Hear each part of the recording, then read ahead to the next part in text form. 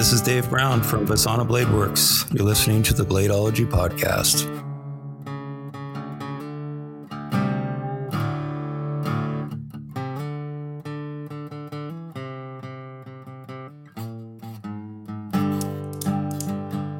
All right, so we're going to jump into this like we do every week. Welcome to another episode of the Bladeology podcast. This is episode 31, if I'm remembering myself correctly. We are on with our original host lineup this week. We are on with a special guest. This is the vocal representation of Jeremiah Burbank from PVK Vegas. Nick Chuprin of NCC Knives. And Elijah Isham of Isham Blade Works. Awesome. And who do we have on with us this week? Justin from Justin Lundquist Knives. Sick. Awesome. Thank you for taking time with us and coming on to talk. Sure. Thanks for having me. Definitely. So yeah, let's jump into it. How did we get here? Where did you start with your knife journey, so to say? Well, it actually goes back to all the way to 4 years old. I was talking to my mom actually like a month or 2 months ago. I was kind of grilling her about some of my earliest memories of my first knives. And I actually thought that it was started around 5 or 6 years old. Or no, actually, sorry. I thought it started around 7 or 8. And she'd remembered that the very first knife she gave me was when I was 4 years old. And I was born in Colorado, and my parents separated and when I was about 2. And my mother and I moved from Colorado to Florida. So when I was growing up in Florida, one of the things I did a lot was go fishing. And so at the age of 4, when I was going fishing and stuff, she had given me a small like fixed blade to go with the tackle box and the fishing gear. And I don't remember the knife. I wish I still had it. But I definitely must have been enamored with it because she said that I took it and I was playing with it in the house, and I started cutting the screen door to the patio with it just because I wanted to like cut stuff with it. I wanted to use it for something. So that was the very first one. Oh man. All right. Just getting in there, cutting stuff, huh? Yeah, I was just going for it right from the beginning. So I don't really remember the knife. I remember the fishing, and I remember enjoying fishing. I remember the fishing pole and the tackle box and little bread balls for bait and crap like that. But the earliest knives that I remember was not that much later. I was, I think, 5 or 6. And the first one I remember from 5 or 6 was just your typical Swiss Army knife that I think my mom had given me as a gift. And I had it for a really long time. I wish I still had it. So it got lost somewhere along the way. But it was just your typical red Swiss Army knife. I don't remember which model it was. And I think she might have given it to me on our right before we left for our first camping trip. And on that camping trip, again, I wanted to use the knife and be doing something with it. So I was like, oh, I'm going to start whittling some wood or something. You know, I'm 5 or 6. I'm like, what else am I going to do? And of course, I, didn't know what I was doing, and I wasn't holding the stick properly so that I would be cutting away from my hand, and I was cutting towards my hand, slipped and sliced my finger open, and sliced it really good. Still can see the scar to this day. But I kept it for a long time and always cherished it because it was a gift. And I mean, I loved it anyways. I learned my life lesson, cut away from yourself. That's important. That's crucial. So learned that life lesson, real quick. Made sure not to do that again. So that was around 5 or 6, and that was the earliest memory. And then going forward from there, I think around a couple years, year or 2 years after that, probably 7 or 8, I guess, we started going to like local fairs that would come once a year, like a state fair. And I didn't really care about the fairs at all.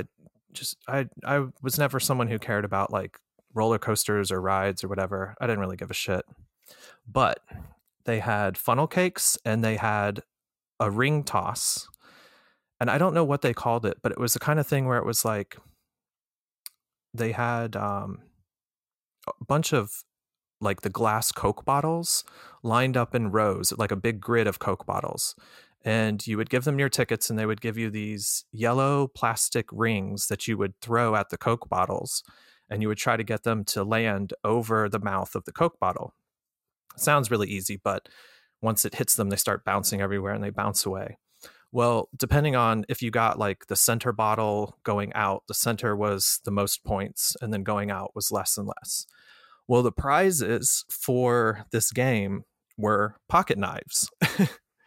I don't even know how that was like legal or a thing, where it's like the prizes that you're giving kids were knives. Like all sizes, like, because like the center would be the highest, the most points, and then going out would be lower and lower. So if you got it in the center, you could pick a bigger knife, and they had all the way up to like, I don't know, like 6-inch fixed blade, like big, huge fixed blade Bowie knives, down to like little slip joints. And I mean, they were garbage, they were like, they were cheap pieces of junk. But as like a 7 or 8-year-old, I didn't have to pay. And it was a way to like, get new knives to play with and stuff. So I always thought that was cool. And that was the only thing I cared about at the fair, was trying to see if I could get some new knives to take home with me. So that kind of started like sort of a little collection of crappy knives that I had. And, I didn't know anything. I was too young to know anything of like production companies and, production knives or whatever. And I had no idea of where people would even go to buy knives. This was literally like the only way I knew of getting them. And, I didn't have internet or anything like that. So it's like, I didn't know any better.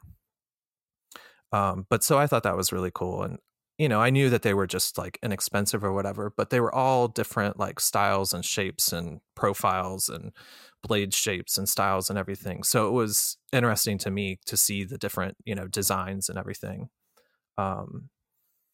So that was, for a few years while I was younger. And then the next knife, the Swiss Army knife, was one that was like kind of special because it was from my mom that she had given me, and it was like actually a decent knife. The next one that was more of a decent knife that I still have to this day was the Schrade's version of the Buck 110. I think they called it the LB7. It pretty much looks exactly like the Buck 110, but it's, I think, a tiny bit bigger, and it's a real heavy. I mean, it's a brick. It's got solid brass bolsters on the front and back, like front and rear bolsters, and rosewood handle in between the brass bolsters. I still have that to this day. That was a monster knife, and I always thought that was really cool. Those were the two like half decent, ones that I had for a long time. And that was going up to like, I don't know, being about 11 or 12 years old or so. And then I think around that time of being about 12 or so, I found my mom had a K-bar Little Fin. I don't know if you know what that is. It's they made it for a long time. I don't think they make it anymore, but it was one of those stacked leather knives, and just a fixed blade leather sheath, stacked leather knives, and I think the pommel was maybe aluminum or something. So she had one of those, and I found that in her closet. For some reason, I was rummaging through her closet. I don't know why. Found the knife, and I was like, oh my God, this thing is amazing. And what I used to do is, just to like pass time when I was bored, I would go out in the backyard, and we had these elephant ear plants. I think it's that was what I called them. I don't know what they're actually called, but elephant ear plants and like big, huge banana plants. And I would throw the knife at them, just like throwing knives. And because there was like the texture of them was perfect for like knives sticking into it. And I would just do that for hours, just throwing her knife at these stupid plants, just like passing the time, throwing these knives. And eventually I threw it so much, and I beat on it so much that it finally started to separate and everything started to come apart. And I felt horrible because I don't know if she ever knew. I mean, she must have known that I would take it I don't know. I to this day don't know if she knew that I would take it out and play with it for like hours, throwing it at the fence and throwing it at the plants or not. And then I felt bad because once it started separating and coming apart, I think I kind of like tried to just shove it back together, stuck it back in the sheath, and then just jammed it back, buried it in the closet. That's fine. That's all right. Yeah. There we go. So I felt bad about that. It was a cool little knife, and I wish we still had that. I wish I wouldn't have destroyed it. But those were kind of the knives that I had around up until high school. That's what was going on. And then going into high school, the knives, I still had them, but they kind of dropped off and I kind of forgot about them for a long time, because going into high school, I got into photography and I went to a high school for the arts, and photography became my thing. And that was what I fell in love with. And so I did that through high school. And then I did that all through college, went to a college of the arts in Chicago and moved up to Chicago to go to college. And then, excuse me, when I got out of college, graduated my degree in photography, I started photo assisting. And one of my friends, he always had a pocket knife on him. And I had forgotten about, at this point I had long forgotten about my pocket knives and everything. And I didn't have anything on me. I think I had like a multi-tool, like I forget what's like a Leatherman or something? Yeah, like a Leatherman.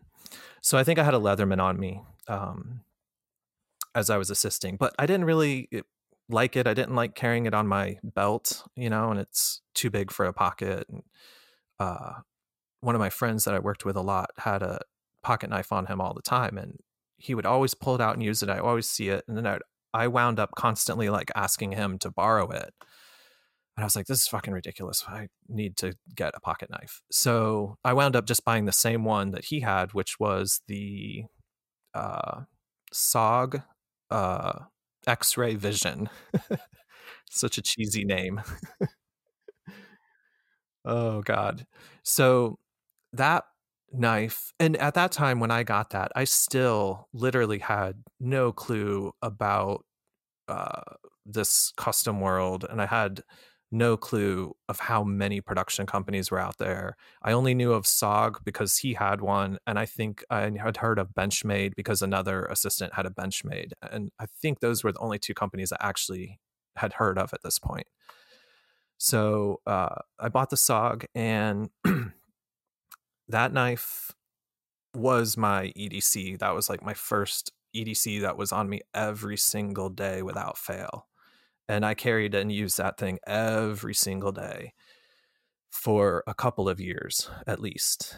And then, and still just, I had it on me every day and I used it every day, but I still wasn't in this knife world. I still had no idea that this crazy world existed. I didn't think anything about it. I just used it and that was it. I didn't think about it. It was just a tool that I had and used.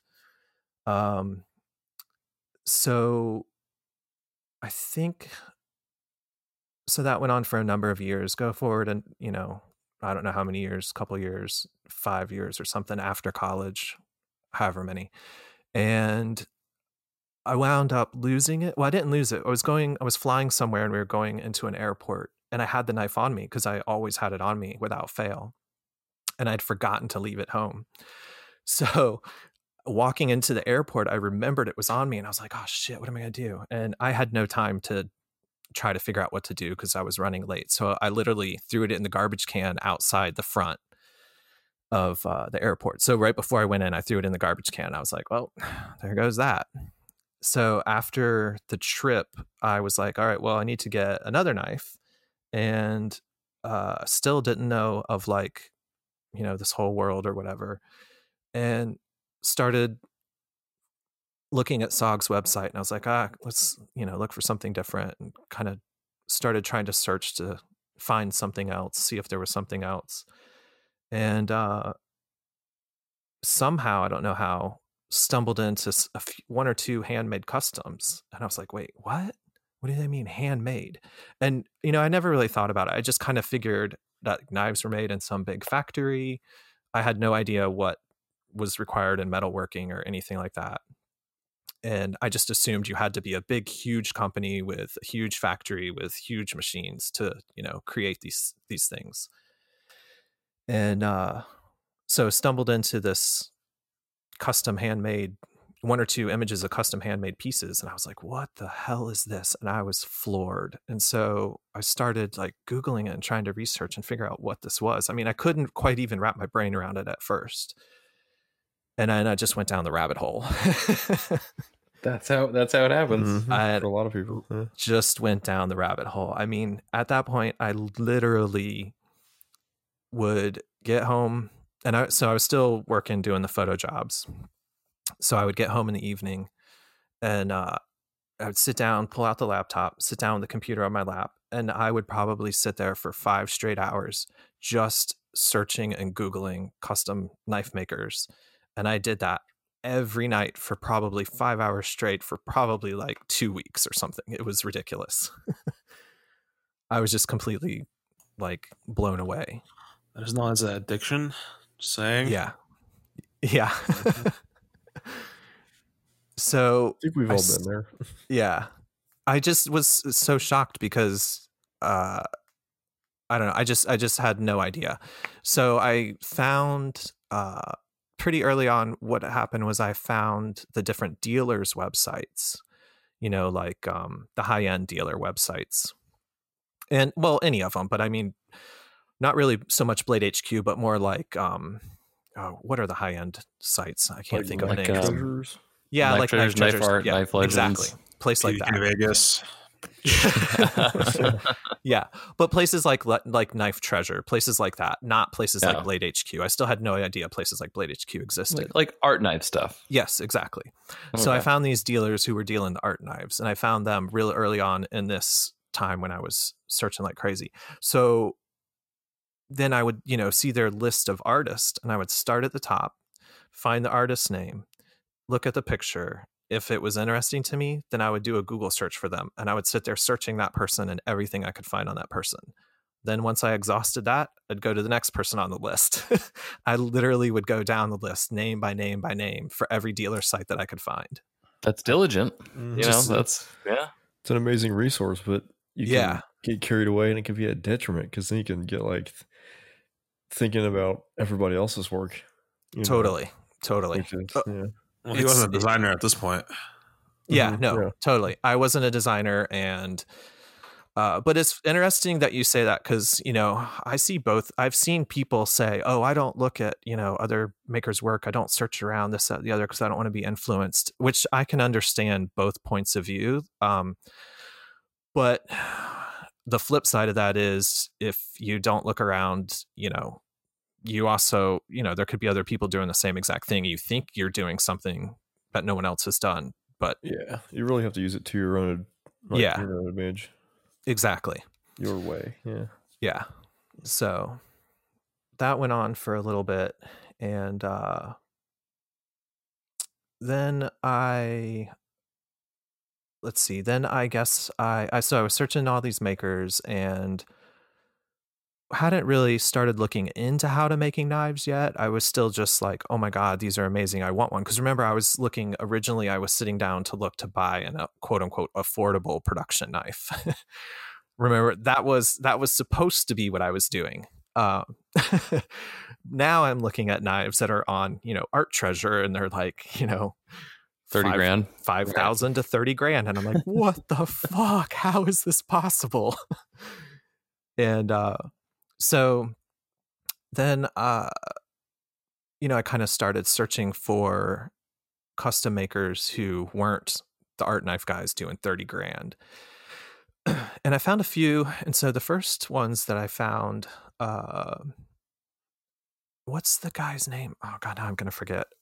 Three Sisters Forge. Oh, Three Sisters Forge. Is that what it's called? Three Sisters Forge. Yeah. So him and the other one was Gene Wiseman was the other one. Were two of the early ones that I found early on who were custom guys doing hand making that had, affordable prices. And they were the first two that I had reached out to that I bought handmade customs from. And I I ordered one from Gene, and bless his heart, he's very, very nice and patient. I probably drove the guy crazy because this was, I was just getting into this, just beginning to scratch the surface. And I sent him so many emails with so many stupid questions. And I was just like going back and forth with all my decisions because this was all new and I couldn't make my decisions on what I wanted. And anyways, I did order a slip joint from him. I still have it. And it was, the first one he ever did with lightning strike carbon fiber, and the first one he ever did with a G10 liner under the scales. And then it got the what is it called? Three Sisters Forge? Three Rivers? Mm-hmm. What is it called? Three Sisters Forge? Yeah. I'm pretty sure. The Beast. So his popular knife back then was the Beast. And so that was the next custom that I had. And I didn't have a ton of money. And so really I should not have even been buying the customs. Like I didn't really have the money to be doing it. I mean, I was working and whatever, but I didn't really have the spare cash to get into that as a hobby or whatever. So I did have them for quite a while and I still have the slip joint. I don't have the Beast anymore. So I did end up at some point getting some other production knife, for my regular EDC. I don't remember what it was at this point. Shoot, I don't remember what it was. I remember you had a poltergeist design for a while, right?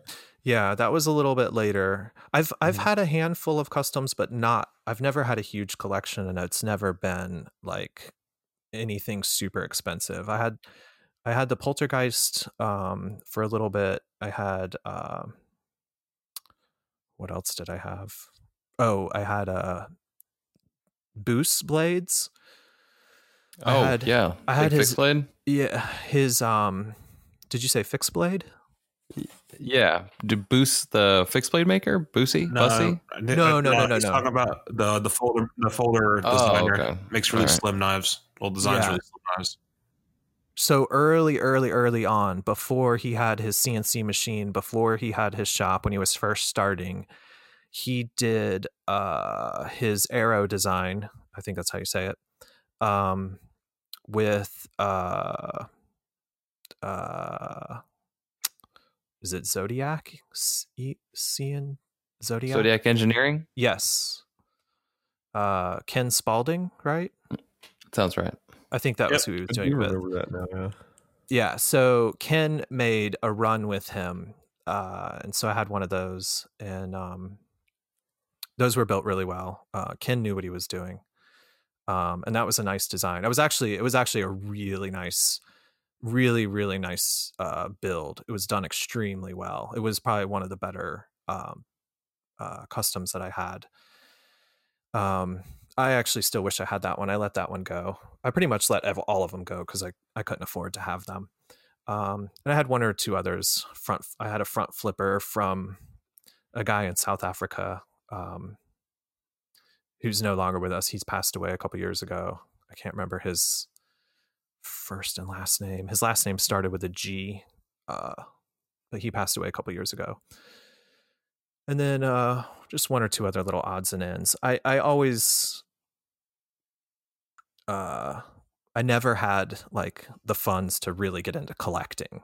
And so that was kind of probably part of, well, not probably, but that was part of the impetus into trying to get into building and designing, is because I didn't have the money to collect. And all those pieces came after I started building. But, I had that thought of like, well, these things are so expensive. And I always liked to build things with my hands and make things with my hands and be creative. Because, I went to school for the arts. And even though my majors were in photography, I was always doing drawing and painting and sculpture and stuff. And so I always liked to create things and build things and create stuff from scratch. So I had it in my head, like, well, so the early ones that I got were the Beast and the slip joint from Wiseman. Those were the ones I had before I started thinking, I should just try to make these. So I had this thought of, these are so expensive, I can probably teach myself how to make them and build them. And it would be more affordable than trying to, buy one. And I will tell anybody out there that is the wrong way to go. It's way more expensive. It'll be totally cheap if I just build myself a car. No problem. Exactly. That's a good analogy. It's a good analogy. Like, if you think it's cheaper to build it, the car analogy is perfect. If you think it's cheaper to just build your own car than to go buy one, you're fucking wrong. Go buy a car. Don't try to build it. Well, that's not necessarily true, because that's how I became a knife maker, and here I am now 10 years later. Nick was building cars. I mean, knives. Yeah, I was like, oh, no one does compound ground tantos really at the time. I guess I'll just do it. Yeah, before Instagram. Yeah. Mm-hmm. So you decided, you were like, all right, I'm gonna try to take a swing at this. So I started slowly, kind of like, I knew nothing about metalworking. I mean, okay, so so I'm living in Chicago, right? I moved from Florida to Chicago to go to college. So I'm out of college working freelance. And well, I should back up a little bit. And so I'm working freelance in photography. And myself and a friend of mine, we started a side business. He had his own thing going and I had my freelance thing going. And then together we decided to do a business where we were going to make some photography products. And like the first thing we were going to make was an accessory. And the second thing that we made was an actual 4x5 film camera. So this was going on. You made a 4x5? Like, you're talking about like 4x5 film camera. Yeah. The whole camera?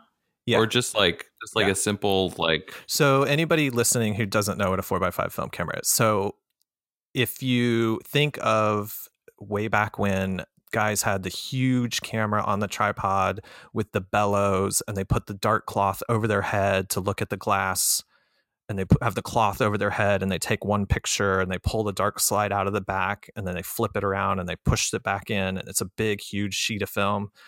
That's a sheet film camera. So you made like a Graflex, basically, but you made it out of like wood? So what we did was, our first product was, I'll try not to get too strung out on this, but it kind of relates. So the first product was a pinhole cap for digital cameras. So when I was in photography, I got into photography in 9th grade. And so back then, film was still a big thing. And I was very much into black and white film and black and white printing and manual cameras. And once I was in college, I got into sheet film because it was huge negatives. You could do alternative processes, alternative prints, platinum, palladium prints, whatever. I won't get into all that. But you had huge negatives that had a lot of detail and clarity, and you could do a lot of different things with them.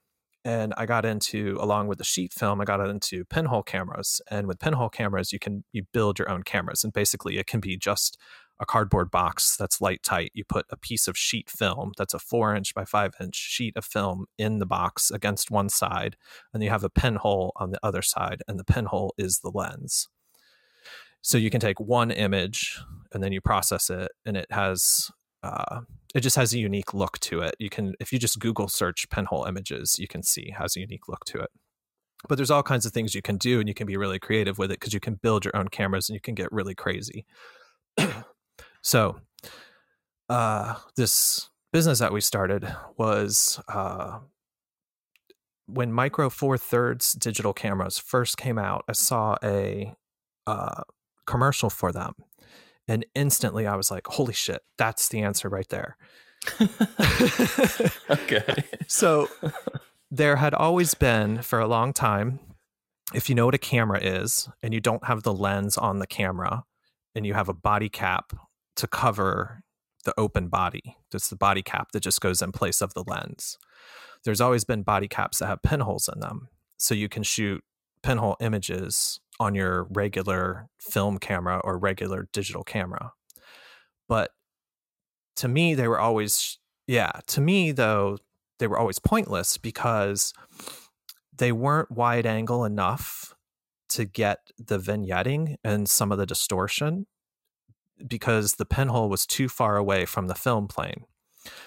So what it wound up looking like was just a soft image with a regular lens. So to me, it defeated the purpose. So we won't get strung out into all the details, but it just defeated the purpose. Well, when the Micro Four Thirds camera came out, there was no mirror in the body.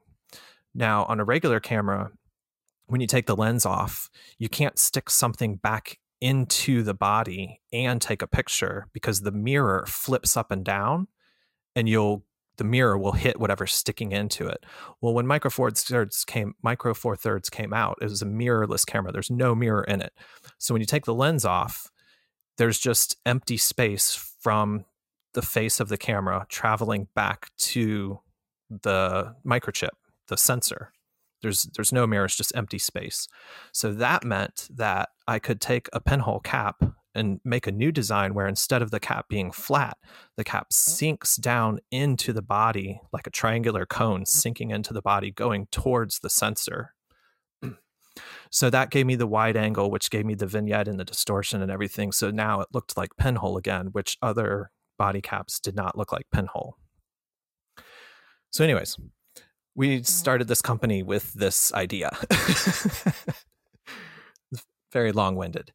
But that was the first product. We did a Kickstarter and it was successful. And but the thing, how this all relates is that was when we first started getting into doing CAD work. I had never done CAD work before. And I had never done quote unquote product design before, other than just like building my own, pinhole cameras out of like cardboard boxes or wood boxes or something. So we started learning, we started teaching ourselves CAD, we started teaching ourselves product design, did the Kickstarter. But this also gave us the chance to start reaching out to manufacturers and start learning on our own OEM. And that was how we started kind of learning that whole entire process of OEM and everything. And we did the first one that was successful. Then we did the second one. And the second one was an actual 4x5 camera. But it was an injection molded plastic polycarbonate 4x5 camera. And it was a super lightweight handheld point and shoot 4x5 that could be used as a 4x5 with a lens, or could be a pinhole camera. And this one was way more complex. It was simple in terms of a camera, but it's complex in terms of us making something and doing OEM and doing CAD work, because this one had a focusing helical that we designed, because the large format lenses, they don't have a focus ring on them. When you put a large format lens on a camera, it's the bellows, and you focus by moving the lens. The lens moves in and out, and the bellows stretch as you move the lens in and out, and that's how it focuses. So when we were putting a typical 4x5 lens on this handheld camera that's fixed with no bellows, so it just looks kind of like it looks like a cone, basically. It's a cone shape. So the back of it is a 4x5 inch rectangle, and then it's a cone shape tapering down to a circle where the lens is. But we had to design a focusing helical to go onto the body of the camera, and that was all polycarbonate, and it was threaded, and it had to have a specific set amount of travel.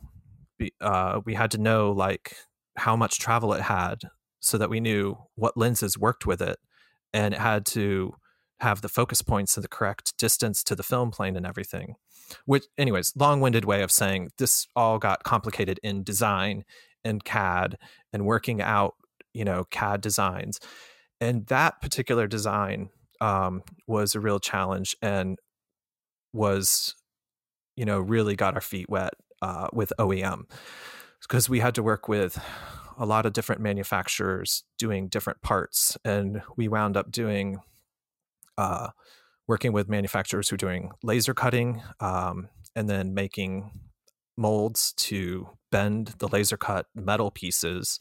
We were working with manufacturers who were doing chemical etching to make the pinholes. We were working with manufacturers to do injection molding for all the molded parts. And on top of the helical being focusing, it also had to be light tight.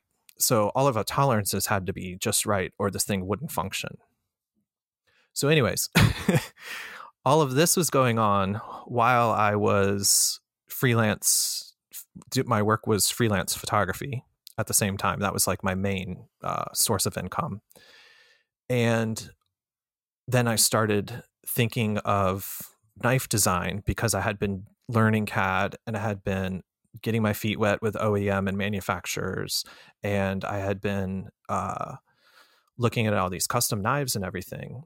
And we'd been assembling all of our parts together. And, so I was getting my feet wet with all of that kind of product design stuff and actually creating something from nothing. And so then I started thinking of, I could maybe possibly like actually really do this knife design thing, and maybe I can build some by hand in my own shop, and maybe I can OEM some parts and pieces and whatever. And I wasn't sure, but I sort of, it was a good kind of sort of little lesson before getting into knives and having, a little bit of this background in working these things out with other companies and OEM companies and stuff like that.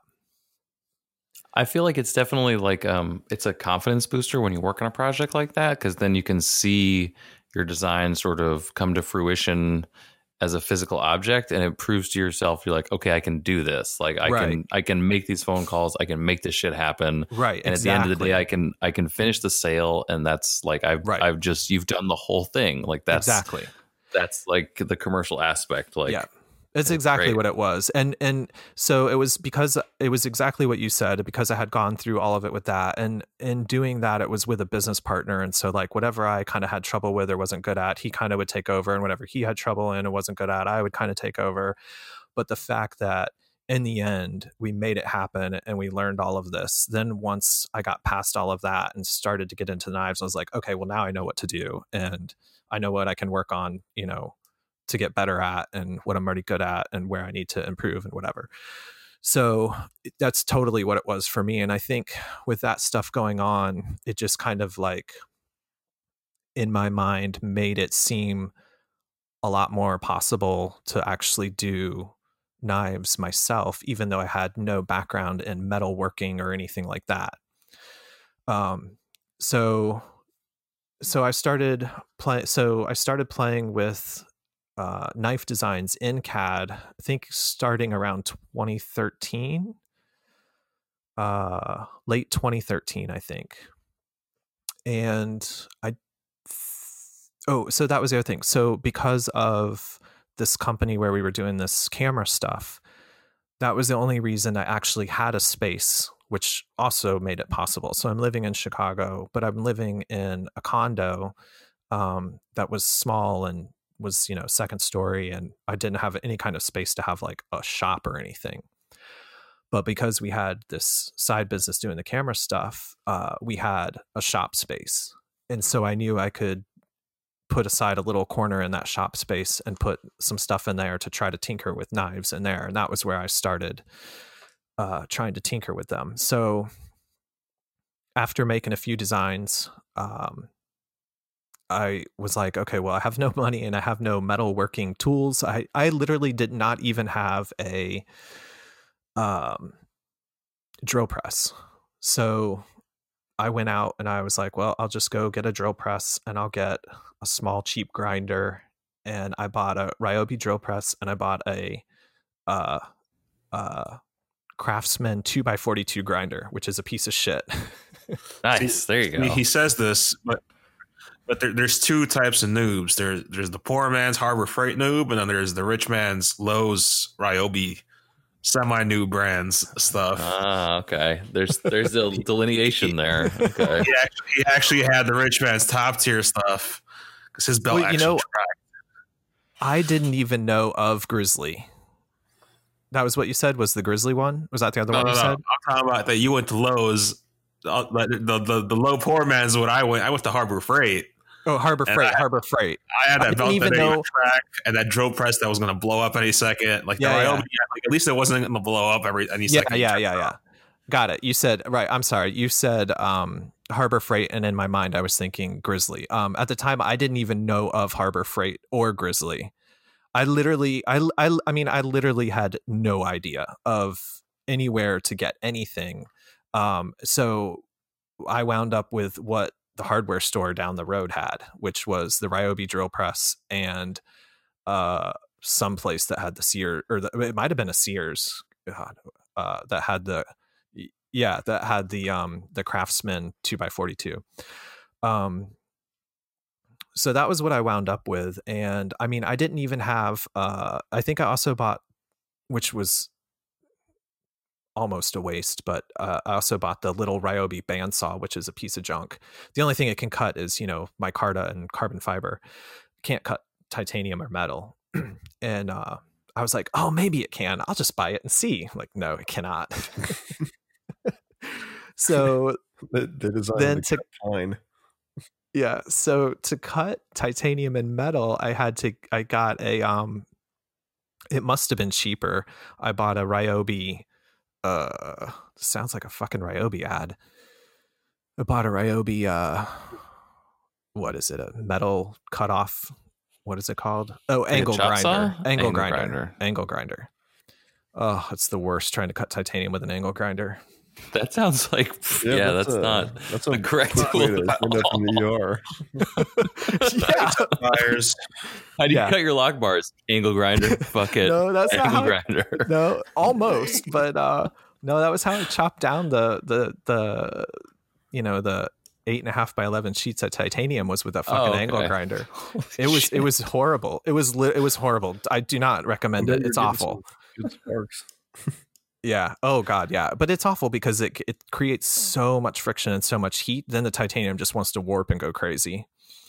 So it was a pain in the ass. But that was what I started with though. Was literally that was what I used to cut the titanium, and the drill press and that Craftsman 2x42. And I built the first frame lock I built was the Wanderer, and I built that in 2014 at the end of 2014, I think. And those were the only tools that I had. And to cut the lock bar, I used the Dremel cutoff wheel, the Dremel metal cutoff wheel in the drill press. I think that's a solid choice. Yeah. So I just had that in the drill press, and then just had the piece of titanium, in a vise, and then just moved it across. Pretty standard method. I know knife makers that have been doing it for 20 years and they still use that method. Yeah, it works. You think it works? Yeah, it works. And I did the same thing to cut the lock relief. I didn't think of it. A better way with what I had would have been to use the I've seen it done before. It's too big, but some people will use like a small wheel on their grinder and just cut their lock relief that way. Yeah, I've done that. That was the first knife I ever made. I did that way, but it's pretty sloppy. You could do it nice if you're careful, but you can tell that's what's done, and it's real big, and it doesn't look great, but that's safer than putting an end mill and a Ryobi drill press. There's a couple, which is what I did. Yeah. What? There's one or two makers that do that. That's like their signature kind of. Yeah, you mean the end mill and a drill press, or the grinder lock relief? The lock relief from the with the grinder. Yeah. I can't remember who I feel like I saw do that recently, but really, maybe no. His aren't that wide. Definitely not Mayo. Well, I guess if you were using a really small wheel, but anyways, I chucked up a end mill in the drill press, and that was terrifying because I was just waiting for it to come shooting out. But that was how I did the first few before I had a mill. Bad as you think. I quickly realized that mills drill presses couldn't be used as mills because chucks are designed to only have downforce, not side load. So I had the bright idea to just epoxy the chuck in place. That worked. There was no more pull load. Oh, okay. So that was the Wanderer, and that was also the Feist was the same setup. The very first Feist, which was early 2015. That was that same studio with the cameras on the side. And so at the same time, I was doing the Wanderer and I was doing the Feist builds, and we were still doing the camera builds at this time. And then that went through. So you were still doing the camera project while sort of doing your side hustle photography gig while working on a burgeoning knife maker habit. Yes. So the knives were like were pushed back the farthest. So like my main income was photography work, like assisting photographers and also shooting jobs. I did both. So because I was freelance, so there was a handful of people that I knew that I liked working with that I would assist for a long time. I mean, some of them, you know, I even still would have assisted like a few years ago, and then also I would shoot jobs as well. And then on the side of that being my main income, we were doing the camera thing, and the camera thing, we wanted to grow it a lot bigger, and we were kind of trying to. And then my business partner in that, he had been freelance and didn't have a regular full-time job, and he had kind of more time to spend on doing that. And I was freelance as well, so it sort of worked. But then he wound up getting a full-time job that kept him really busy and started flying him all over the world real early on in him taking that job. And so he was kind of available a little bit less and less. And then I kind of started getting into the knives and the building and the designing of the knives more and more at the same time. So all of that was going on at once, which was a lot. And so the knives were kind of taking a little bit of a back seat and starting to come forward. And then he got that job shortly after. Well, we had this space going for a little while, a few years or something. And I guess it was still during that time when we had that space that, I think we still had that space, that I got in touch with Kaiser, and we started talking about the collaboration of the Wanderer and the Feist. And that was in, I think, 2016 is when we started talking on those collaborations. So that was still all going on. We hadn't quite left the studio and ended the photo thing 100% yet. It was probably getting close to being on the way out. And then the talks of the collaborations were starting. I'm pretty surprised that you guys didn't give that design or sell that design. That seems like a great lomography thing. Like I'm really surprised they didn't try to swoop that up from you. Well, that's funny you say lomography. We had lots of plans and lots of ideas, and lomography was actually on our radar and in part of our thoughts and plans and ideas. And early on in our working on this stuff, they had, I'm trying to remember how the timing worked out. Trying to think if we had it yet. I think we were working on, we might have been like in production but didn't have the pieces yet, and Lomo opened a store in Chicago. And so we got in touch with the people running the shop here, and we were kind of in touch with them for a while and hanging out with them and stuff like that.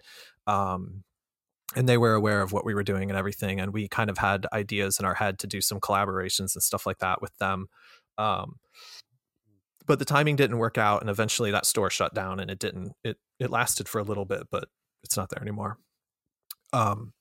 But we also went as far as to like, we had designs, we had a whole lot of designs, just like, you know, like knife makers have a ton of designs onto, you know, stashed away off on the side.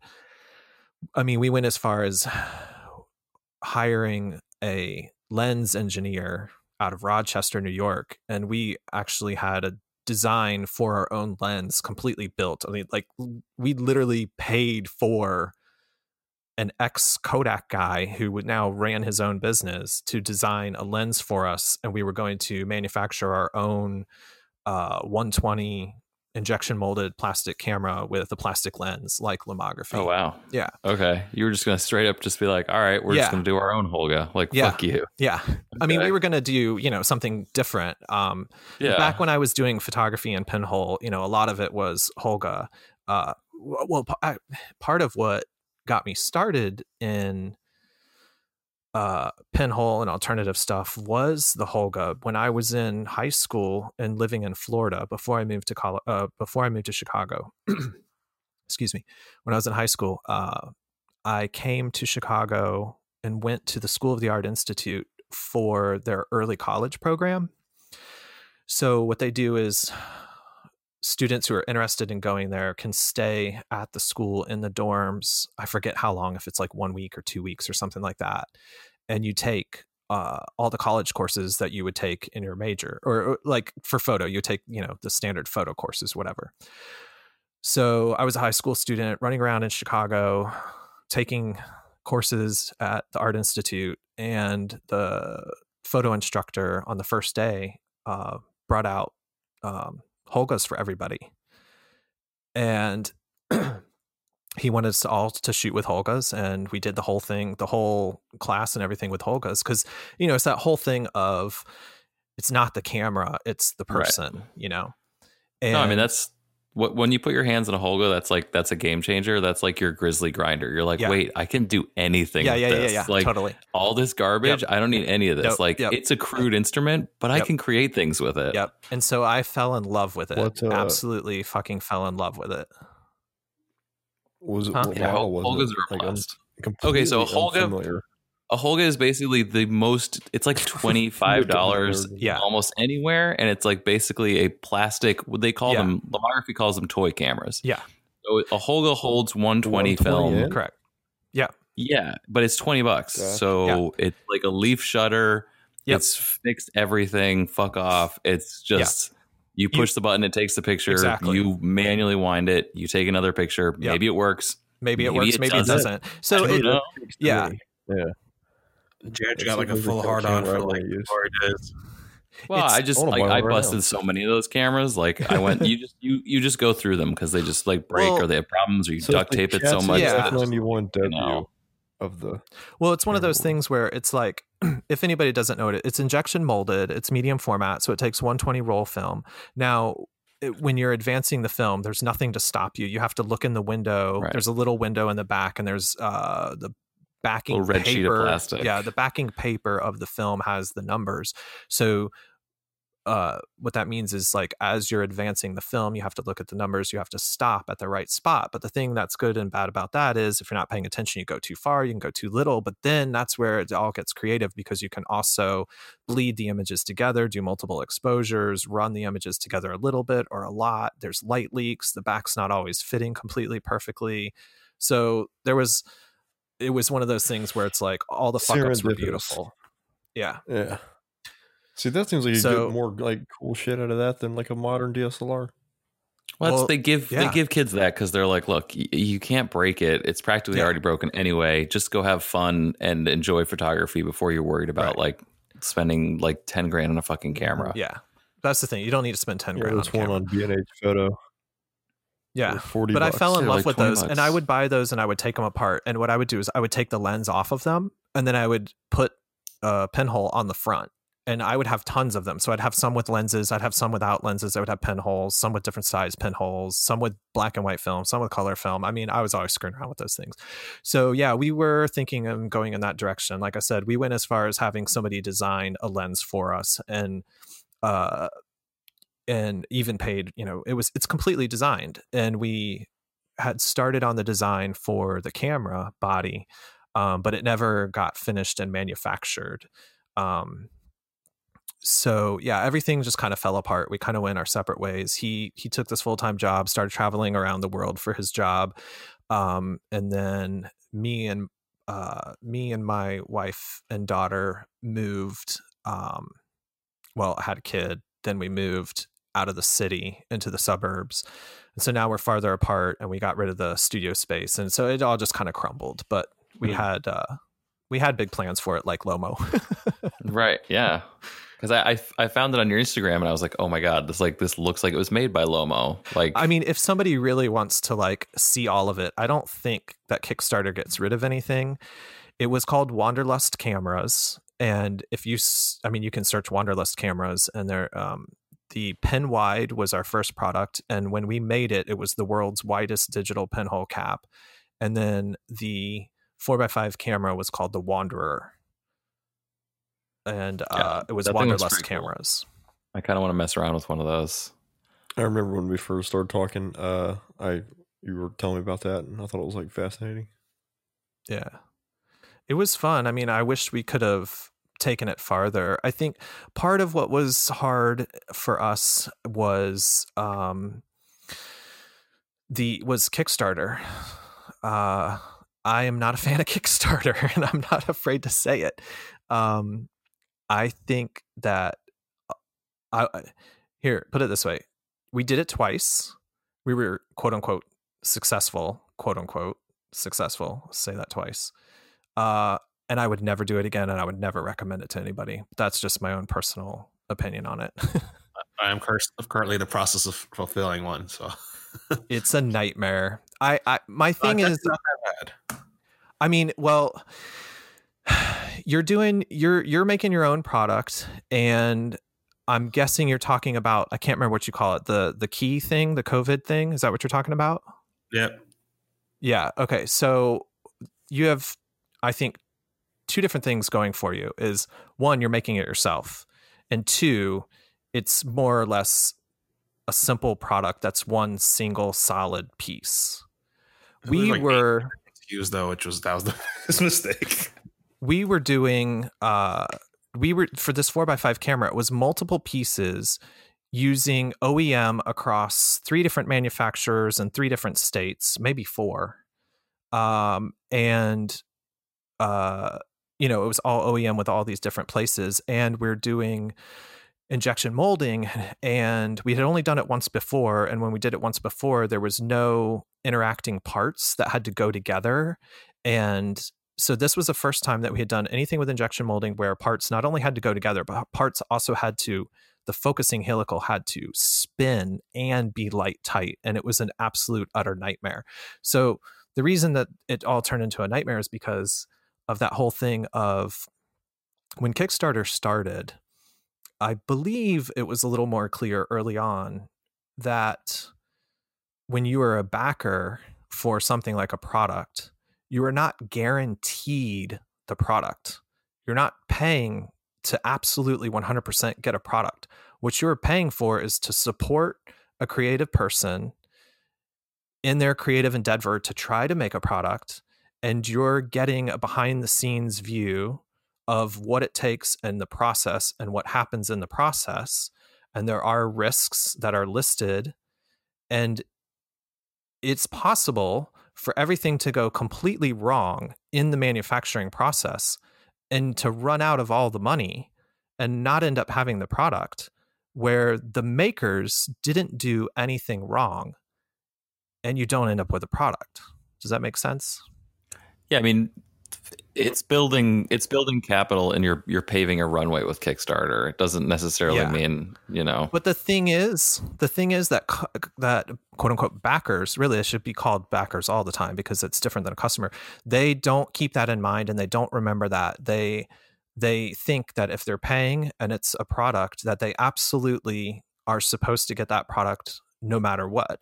And I've gotten to arguments with people about this, and they're like, no, that's not the case. If it's a product, you're supposed to get it, blah, blah, blah. And I'm like, no, it's not the way Kickstarter started up. That's not how it used to be. I don't know what they state now currently or how they word it. But when we did the first one, Kickstarter was very, very young. Yeah, when we did the first one, Kickstarter was very, very young, and it was clear that, it was not a guarantee. So here's what happened. So basically, this isn't knives, but with the 4x5 camera, we ran into a lot of troubles because with injection molding of polycarbonate and whatever the mix was, it was a mix of polycarbonate and like nylon or something. And depending on how you make the mix, it can be either more flexible or more brittle, but that also changes the shrink rate depending on how you mix it. And the shrink rate affects our focusing helical. If it shrinks too much, it's too tight and it won't spin. And if it doesn't shrink, you have to figure out the right balance. So in trying to create this product and get the correct mix and the correct hold time in the mold and the correct temperatures in the mold and everything, we blew through all of the money. And when we put our goal amount, I know we doubled it. I think we asked for 2.5 times what we thought we needed, and we surpassed that. And then we still blew through all of it.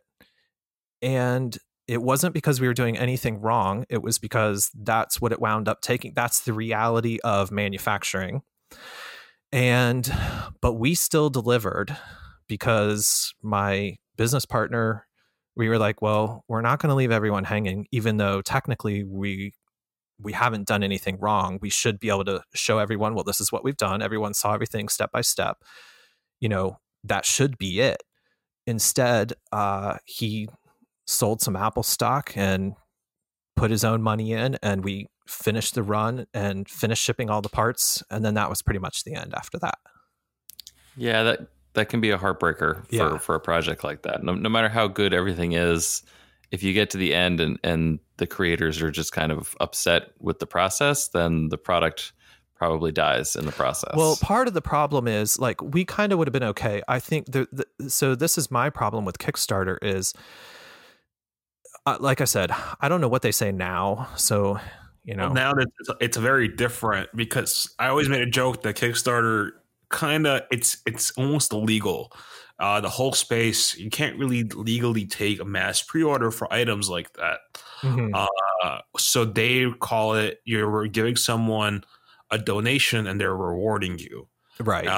So the whole thing falls in an illegal gray zone, and it's all about the terminologies they use. Right. And I've tried starting a business of not with a similar gray area premise about something else. So I was very familiar how they were running it back then. It wasn't really built, I don't think, for what you were saying, but technically, based on how the rules were, it was. But that wasn't really their goal. But their goal is just to make money. Yeah, they were just like the lawyers. Like, how can we word this to make it okay? Yeah, and we're not liable. Now, right. I was surprised when I ran a Kickstarter about 4 years ago, and now it didn't go so smoothly with some weird situations with a move, but I ended up fulfilling it. This one's going smoothly, but it was very different. Last time I did this, it was like, what's your name, what's your email, and like a photo of your ID, and you're ready to go. Wow. Yeah, that's very different. Yeah, this time it asked for my social, a credit card for chargebacks. So this time you could actually chargebacks, which back then, when I did it 4 years ago, you couldn't do chargebacks. Mm-hmm. Like, I run away with money, like that's it. So they asked for credit cards for chargebacks, asked for my social security and some other information. But it was a fill out this time around, and then it took about a week to get verified, even though I've done a project in the past. Yeah. Well, so I'm glad it's working for you, if it's working out. I mean, we'll get off this because I feel like this is an ad for them. But my problem with them, I'll just say that and we'll move on from them, is like they're, they set up the platform and they are supplying this platform for people to do this thing. Well, I mean, that's all they got to do. They set up a platform and they have a shitload of people in an office sitting in New York. Why can't your people in New York give more support to the makers who are making you a shitload of money? They don't give the makers enough support and backing. And what I mean is, like, if something starts to go wrong, the backers or customers will start to get crabby and they'll start to get frustrated and upset. And then what happens is they will all gang up. And when you're one person, like Nick is a one-man shop. Well, him and his dad, 2-man shop. Well, I don't know how many backers he has, but let's just say he has 10,000 backers. Well, he's one person. If 10,000 people start jumping down his throat, you can't individually reply to 10,000 people, right? And it's like, they can be jumping down your throat for something that's not legitimate. And what will happen is that those people will start complaining to Kickstarter, and then the employees at Kickstarter will start emailing you saying, we're getting complaints about your project. It's like, wait a minute, what the fuck? Why don't you look and see what's going on? You should be helping support us, because all you're doing is providing this platform. You should have something in place where you have people that can help manage all of these backers who aren't understanding the way that this operates. Yeah, anyways. I mean, I don't know. I don't disagree with you, and I feel like a lot of modern tech and modern social media is based off of exactly what you passed over. I don't know if you meant to, but basically we provide the platform and allow you to use it. Whereas I keep having conversations with people about this on Instagram, and I'm like, we are the people who create the content. Right. And therefore we are the people creating the content that you are selling other users your ads to. So you're allowing us to use the platform, but like you're just yelling at us when we do the wrong thing, and there's no support for doing the right thing. It's this similar thing to what you're talking about, which is just like, look, you're making money off of the things that we do, right? And we have no support other than just to be told that we're wrong. Exactly. It's kind of BS. It's totally frustrating. Yeah. But anyway, enough of Kickstarter. Okay, right. So let's jump back. Yeah, so you were talking about your Kaiser collaborations. Yeah, so that started I believe around 2016 is when we started talking, and I think the knives came out in 2017. So I guess I can talk about how that came about. Lots of people who message me privately or seem interested sometimes.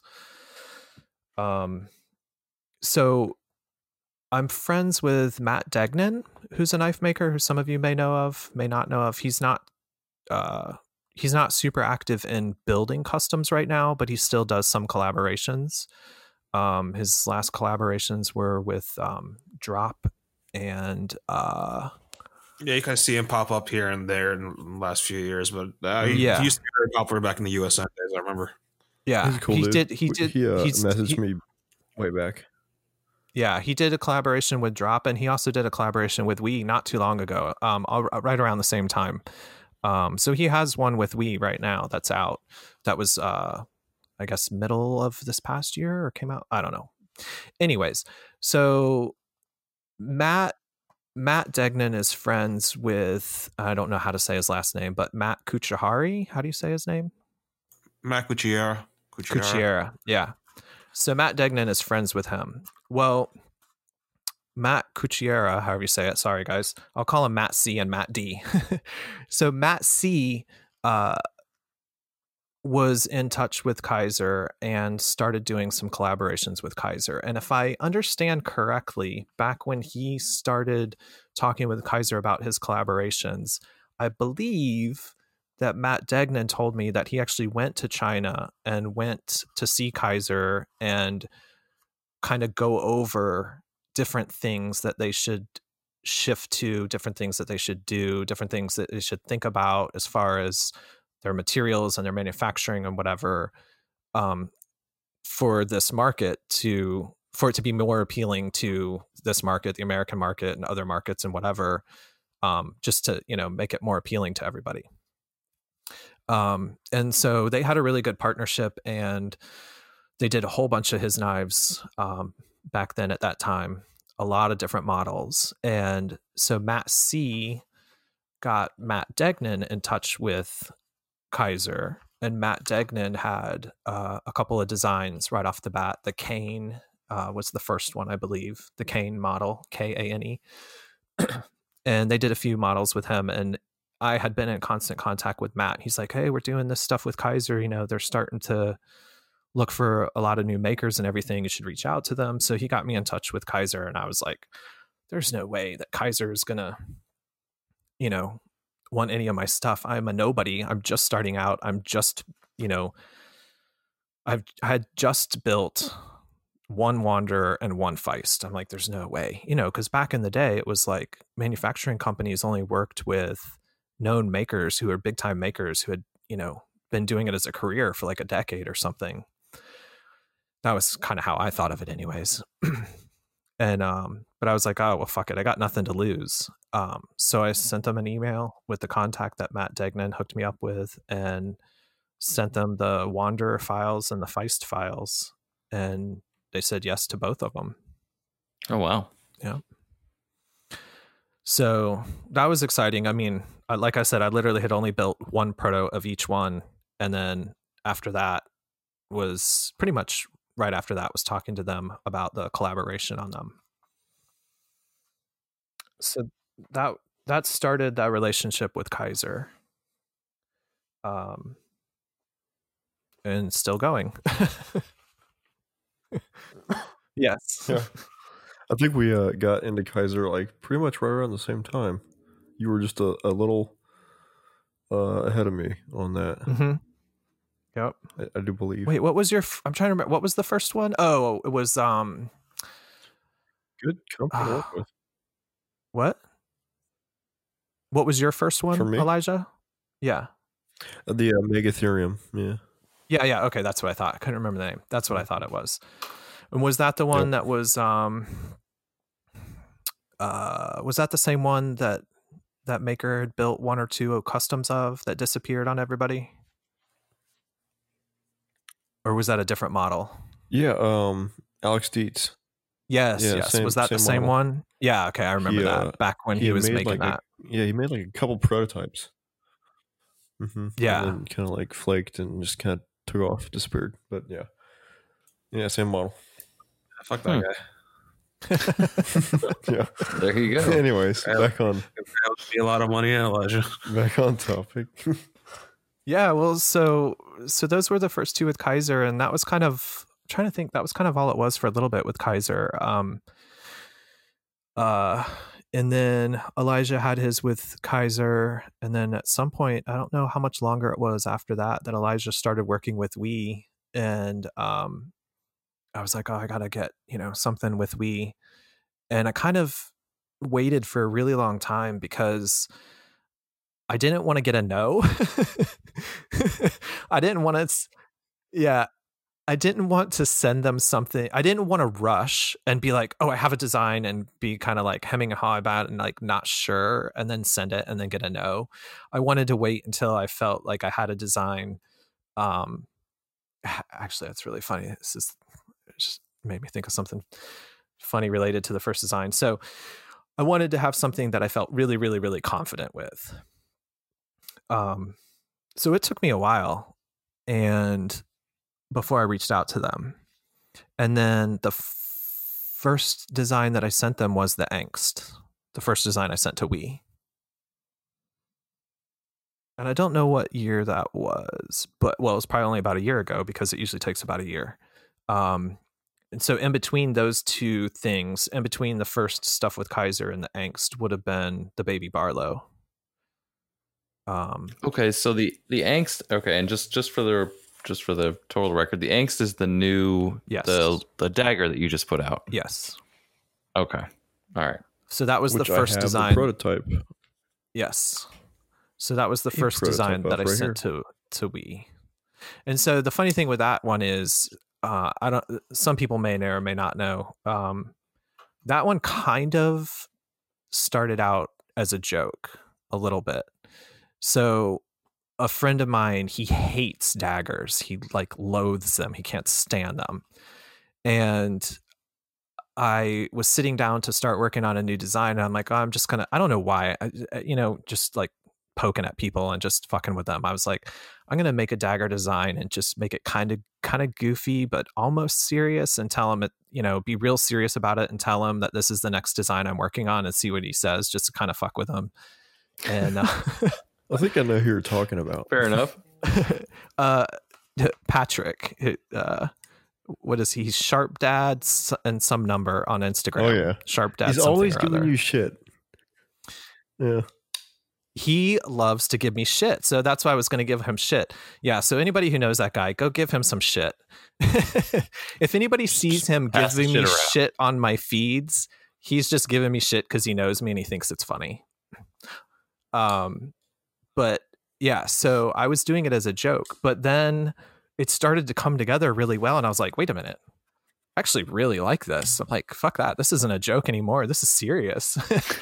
And so I set that aside.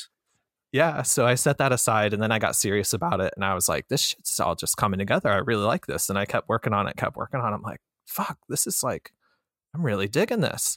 And once I got into the 3D modeling after doing the 2D, once I got into the 3D extrusions and everything and doing the inlays, I was like, fuck, I think this is the one I'm going to send to We. And once I got the 3D stuff complete, I was like, yeah, I think this is the one I'm going to send. And so that was the first one. Yeah, the daggers, that's a cool little knife. I like that. Yeah, they did a great job with it. So that and the Baby Barlow share like some pretty direct design features. Is that really? I mean, that's obviously intentional, or is it just? Well, I'm surprised you say that. Well, because sometimes I like to point things out, and sometimes I don't like to point things out. Okay. So enough. I'll go ahead. No. So I'll go ahead and point out well, I mean, it's all design language. Like, there's no reason that it shouldn't have the same design language, right? So the angst is very similar to the Feist in that the handle shape is wider at the front and narrower at the back, and kind of the very simple contouring and stuff like that, and the very kind of straight straight sleek lines instead of like huge curves or whatever. So to me, it shares a lot of design language with the Feist, the angst. As far as you're talking about the inlays. I guess I'm thinking of just like the naked profile. Yeah, so like the Baby Barlow and the dagger both have that sort of, which I now recognize as your sort of signature, like inlay, like little extruded pivot collar thing. Yeah. I mean, I dig it. I love it because then it shows up on the OSS dagger. Right. Yeah. So it's very industrial. Design stuff is so fucking hard because just get into it. Just lay into it. Everybody's done it. Here's the thing. Okay. I was going back and forth whether or not to mention it, but this isn't a perfect example. It's like you do something, you start working on something. Elijah's design language is so different. He probably doesn't have this problem, but you start working on something, you get 80% of the way there, you take a break, you go look at Instagram and fuck. That's it right there. Like that. Fuck. That's the knife I was just designing. I have to go scrap it and start over and, do something completely different. So, when I came up with that, sort of, pivot collar thing with the 5 grooves, lots of people were doing pivot collars and more pivot collars. And now it's just kind of a standard. Everyone has a pivot collar. But back when I came up with that, not as many people were doing pivot collars. It was getting more and more popular. And I was like, man, I like them, but damn it. It's like, I don't want to have the same exact thing. I want to have something that's a little bit kind of stands out as mine. So I was trying to figure out, how to do something that could kind of stand out and be similar, but be different. So I was like, take a pivot collar and make it a different shape. I mean, yeah. So I took a pivot collar and I made it a slot. And then, put the 5 grooves in it. And I was like, okay, this is working for me. And so that kind of became a little sort of design motif for me to use and go back to. And, that kind of stands out as mine. And so I'm really happy that I kind of have that to use in my designs. But it's not in every single design. It's in some of them, but not all of them. Well, I dig it. I really like it. I gotta say, I think it's good for the thumbs and it's great for the eyes, and I see that and it's immediately recognizable. Yeah, and I like that it's got different. I can play with it different ways. So like on the angst, it's an inlay with the grooves cut down into it, but on the OSS dagger, which I was so glad that we said yes. I wasn't sure if they'd say yes to this weird construction. Instead of grooves going down, it's actually G10 coming up through the steel. And so that now they're raised in a little recessed area. And we did awesome with those. And then also way to go to bring back the thumb dagger. I feel like that's a hugely overlooked part of the market. I mean, I don't, so, it's a neat EDC item, I think. So there's 2 things. So one, like I wasn't going to bring it up, but I was just talking about like you make a design and then you look on Instagram and then you see it and you're like, oh fuck, I got to start over. So that just happened to me today. So we're talking about the daggers, right? So I did the dagger with the angst. And then, and that was the first dagger I'd had ever done. And then I did the OSS dagger, and then another knife with WE that's coming out is the Black Void Opus, which is a chisel grind. So I'd had daggers and chisel grinds on my mind, and I was talking to somebody like 1 or 2 months ago, and I was like, it'd be crazy, a chisel grind dagger. Fucking Stout just posted today a chisel grind dagger. I saw that. I was like, that's pretty dope, actually. Yeah. I was literally talking to somebody about that. I was literally talking to somebody about that 2 months ago, and I was like, I've never seen this anywhere. I have to go do this. I got to get out and go do a chisel grind dagger. And I'm like, don't mention this to anybody. Don't say anything. Don't say it. Don't put it into Google. Someone's going to steal that idea. And I didn't get into the shop. I'm pretty sure John Gray has he done one? Probably like 20 years ago. He's almost somebody's probably done possible. It. Somebody's probably done it. I mean, it's kind of like 90% of the stuff you can think of, Michael Walker's done. I mean, that is unique as hell. And if you put that into a folder, then that's even better. Yeah. Anyways, I didn't get to it before him, but that kind of thing happens all the time. And the other thing that I thought was funny where the same thing happened was the OSS dagger. So I designed the OSS dagger, it didn't show anybody, sent it to WE. I probably showed Elijah. We show each other stuff. I did see it. No, yeah. I did show it because he caught this. So I showed it to Elijah while I was in design. I said, I think I'm going to send this to WE, blah, blah, blah. We chatted about it, whatever. Send it to WE. WE says yes. So then we go through the whole process of prototyping and whatever, blah, blah, blah. Well, then I get a text from Elijah. He sends me a picture from Instagram and he's like, what the fuck? And it's a thumb dagger from Workerman. I was going to see if you're going to mention that because I thought that's what you bring up and not Stout. I was like, because I saw those going to come up together. Yeah. And I also had some design for one that was just kind of in the works at that time. I was like, oh, well, never mind. It's done. I'm quitting that one as well. So Workerman, and nothing against Workerman. He's a great guy. We chatted.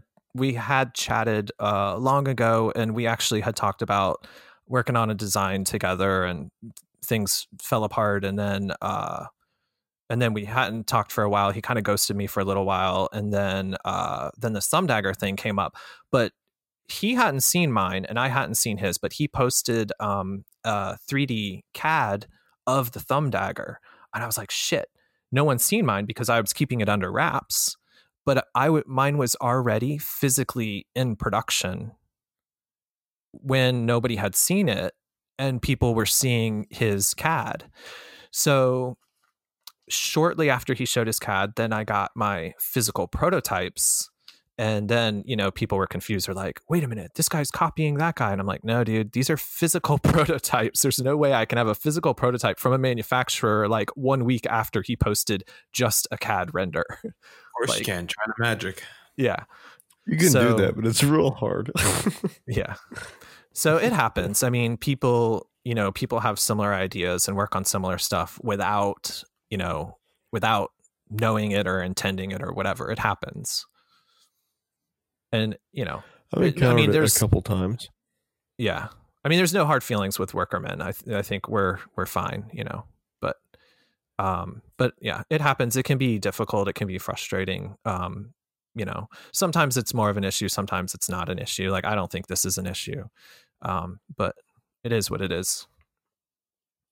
He's a good guy. I was still totally unaware of that account in general. So. Oh yeah, he has a huge following. He makes a lot of stuff. I mean, he makes mostly just like friction folders and sometimes little fixed blade like scalpel type things, and a lot of cool resin based stuff. Yeah, lots of resin based stuff. And wood sometimes stuff that he makes. Yeah. Mm-hmm. He does really good stuff. I mean, he's an excellent designer.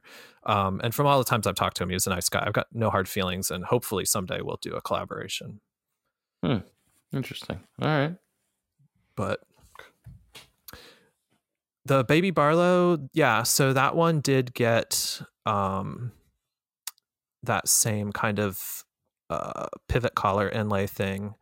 And that was a collaboration with me and Urban EDC working together and then doing the Baby Barlow as an OEM. And I just sent them some new files. I guess it's okay to say, let the cat out of the bag. We're working on the second version, which is going to have a new blade profile that no one has seen yet. And the second one will be, well, I guess it's the third one, G10 handles instead of, or G10 and carbon fiber in different combinations instead of titanium. So that's an exclusive for Urban EDC? Yeah. Well, wait, that started out as an exclusive. I actually got a lot of shit for this once, a little while back, because it did start out as an exclusive, and it legitimately was exclusive, and we legitimately had initially planned on it being exclusive to Urban EDC from the beginning, the whole thing, that whole design. And then shortly after getting them and beginning to sell them, we both realized kind of at the same time, and I was sort of waiting to see if he was going to realize it and say something or not. I didn't say anything. He came to me and he was like, maybe we should be selling this to other retailers, because then we can spread it around, like some people might know of Blade HQ, but they don't know of Urban EDC. And at the same time, if you open up to a dealer in another country, you can make one shipment of, 30 knives, and then they can distribute it to people in that country instead of you making 30 international shipments. So, exclusives are strange like that. Like, that's what I do. Great idea, but sometimes it's, I don't know. I think it depends on how you work it. I think it depends on how you work it. There's different ways. So it's exclusive in that me and Urban EDC OEM that design. Like they OEM that it's a collaboration between me and Urban EDC, as if I was collaborating with Kaiser, right? Does that make sense? Yeah, no, So it's like my collaboration with Urban EDC, and they OEM it. And so it was exclusive, and now we're open to a few retailers. And so the retailers are Blade HQ. I think it's called Knives and Tools in the UK. And I think it's just those three right now. But the other way that people do the exclusives that I think maybe kind of works a little bit better. I mean, this way works fine. What we're doing right now, currently, this current situation that we're doing with Urban EDC works. But like when these Feist exclusives started, that was sort of a new thing for Kaiser, I think. I don't think they had done it too much before that, where they would do an exclusive for a dealer. And I think that Kaiser really, really, really likes that a lot, because they know they're going to get all of these units that they're making out of micarta are sold to this company. They're already paid for and gone. So it's like they know that they're going to be gone. It's not like they're just making, 500 titanium units and then they're trying to sell it to, different retailers, and some retailers are going to buy and some aren't. It's like they know it's sold. Everybody does really enjoy pre-sold product, just for the record. That's anytime it's pre-sold, people are like, that's great. Awesome. Like, okay, great. So I think much easier. I think the shops like it because they know that, the customers have to go to that shop to get that version. And I think that the manufacturer likes the way that works. So I think those Feist exclusives are making both parties happy as far as those go. Good. So tell us, I have a question. What's up with the Black Void Opus? Like, I handled that at SHOT Show and I was like, oh, I get it now. Like, seeing it on Instagram, I was like, it looks pretty cool. But then I went with Elijah to the booth. Seen beyond the veil. Yeah. And I was like, oh, all right. Like, you're definitely working on like a level that I hadn't seen from your previous work. And that's not a negative thing. I was like, totally like, okay, I'm not a huge manual knife kind of guy, obviously. But like, that was like, that's pretty neat. A huge what knife? I missed that part. A huge what knife kind of guy? I'm not huge into like manual knives. I like knives with springs in them. Oh, yeah. You like some things with springs in them, yeah. Spring things. But like that knife in particular, I was like, okay, this is pretty nuts. Like, what's the deal? Where is it? What's going on? I don't know. Okay, well, it's a very disappointing answer. So I mean, that's the most asked question, and unfortunately, I don't have a good answer. I can tell why I don't. So the thing is, I don't really harp on the manufacturers to give me set times of when stuff is going to hit, because for one, they normally don't give you a set time. They give you a rough idea. And for another, it's never the time they say. And I don't blame them for it, because it's just fucking manufacturing. It's the way manufacturing goes. In manufacturing, there is always delays. There is always delays. There is always delays. There is always delays. It's inevitable. There are always fucking delays. If you're expecting there to be no delays, you're going to be disappointed. You are making a mistake to expect there will be no delays. See, we're coming full circle now, because your early experience with trying to manufacture something, you're like, okay. I learned my lesson in the early manufacturing. Yeah. So I always expect delays, 100%. And so I don't harp on them for dates. Now, here's the other thing. Like, I kind of, previous to the COVID thing, it was like, it's nice to have like a rough month or whatever. But then this COVID thing happened, and it's like everything is up in the air. Some people say stuff is shipping. 2 weeks later, you hear that it's not shipping. You hear there's all these shipping problems. It's like, there's no point in me hassling them right now, because shipping is so shitty right now. So, I mean, it's in the oven. It's cooking. It's on the way. At some point, it will be here in the future. So it is in the works. And all the prototyping and everything was already done, already approved. I assume that they've already been working on the production of it, but I don't know when it's due. I don't know when it's due. I mean, it had this COVID thing not hit. I mean, that probably delayed stuff a little bit as well. If not for, I mean, maybe not in production, but it might have just kind of pushed back a little bit of shipping stuff. So I don't know. Yeah. All right. That's fine. Whatever. It's going to happen. But that design, I definitely was really happy with how that design came out. That design, I was looking back in my Instagram feed, and the initial sort of key elements of that design started like 4 years. Wait, how many years ago? Probably maybe like 5 years ago or something. I can't remember. Like 5 years ago. Yeah, I think it was 5 years ago. I started on a design that had the front flipper tab in that position and that shape. And the knife was shaped a little bit differently. And I had some water jet blanks cut out of the original profile and shape, and I was going to prototype the knife, and the size was just too big, and I could never quite get the size right. And every time I tried to scale it down and shrink it down, then the lockup and geometry didn't work, and it just wasn't working. And I struggled screwing with that design for a couple of years on and off. And then finally I was like, all right, I just have to like completely start fresh, but take these one or two elements that I like and just start over. And then the Black Void Opus came out. So the details in that thing are pretty incredible. Oh yeah. So I was, that was another one where it was like, once I got the profile to where I wanted it, which is just the outline, the look of the outline, the silhouette. Once I got that done, I don't remember how I thought to play with the internal milling, but because I don't think I had the name yet. I was starting to do some shaping and stuff, and it was one of those times where I was like, I want to do something that's a little different, that's, not exactly the same as everything. And it's like, what can I do? And sometimes, you can go too far, and it's like, you look like you're trying to do something different, and you throw 10 different things at it, and it just looks like a hot mess. And then sometimes you come up with an idea. No, yours works. And then sometimes you come up with, stuff that works. And so scrolling around, orbiting around in the 3D, at some point, I think what it was is I was trying to work out the shaping on the outside.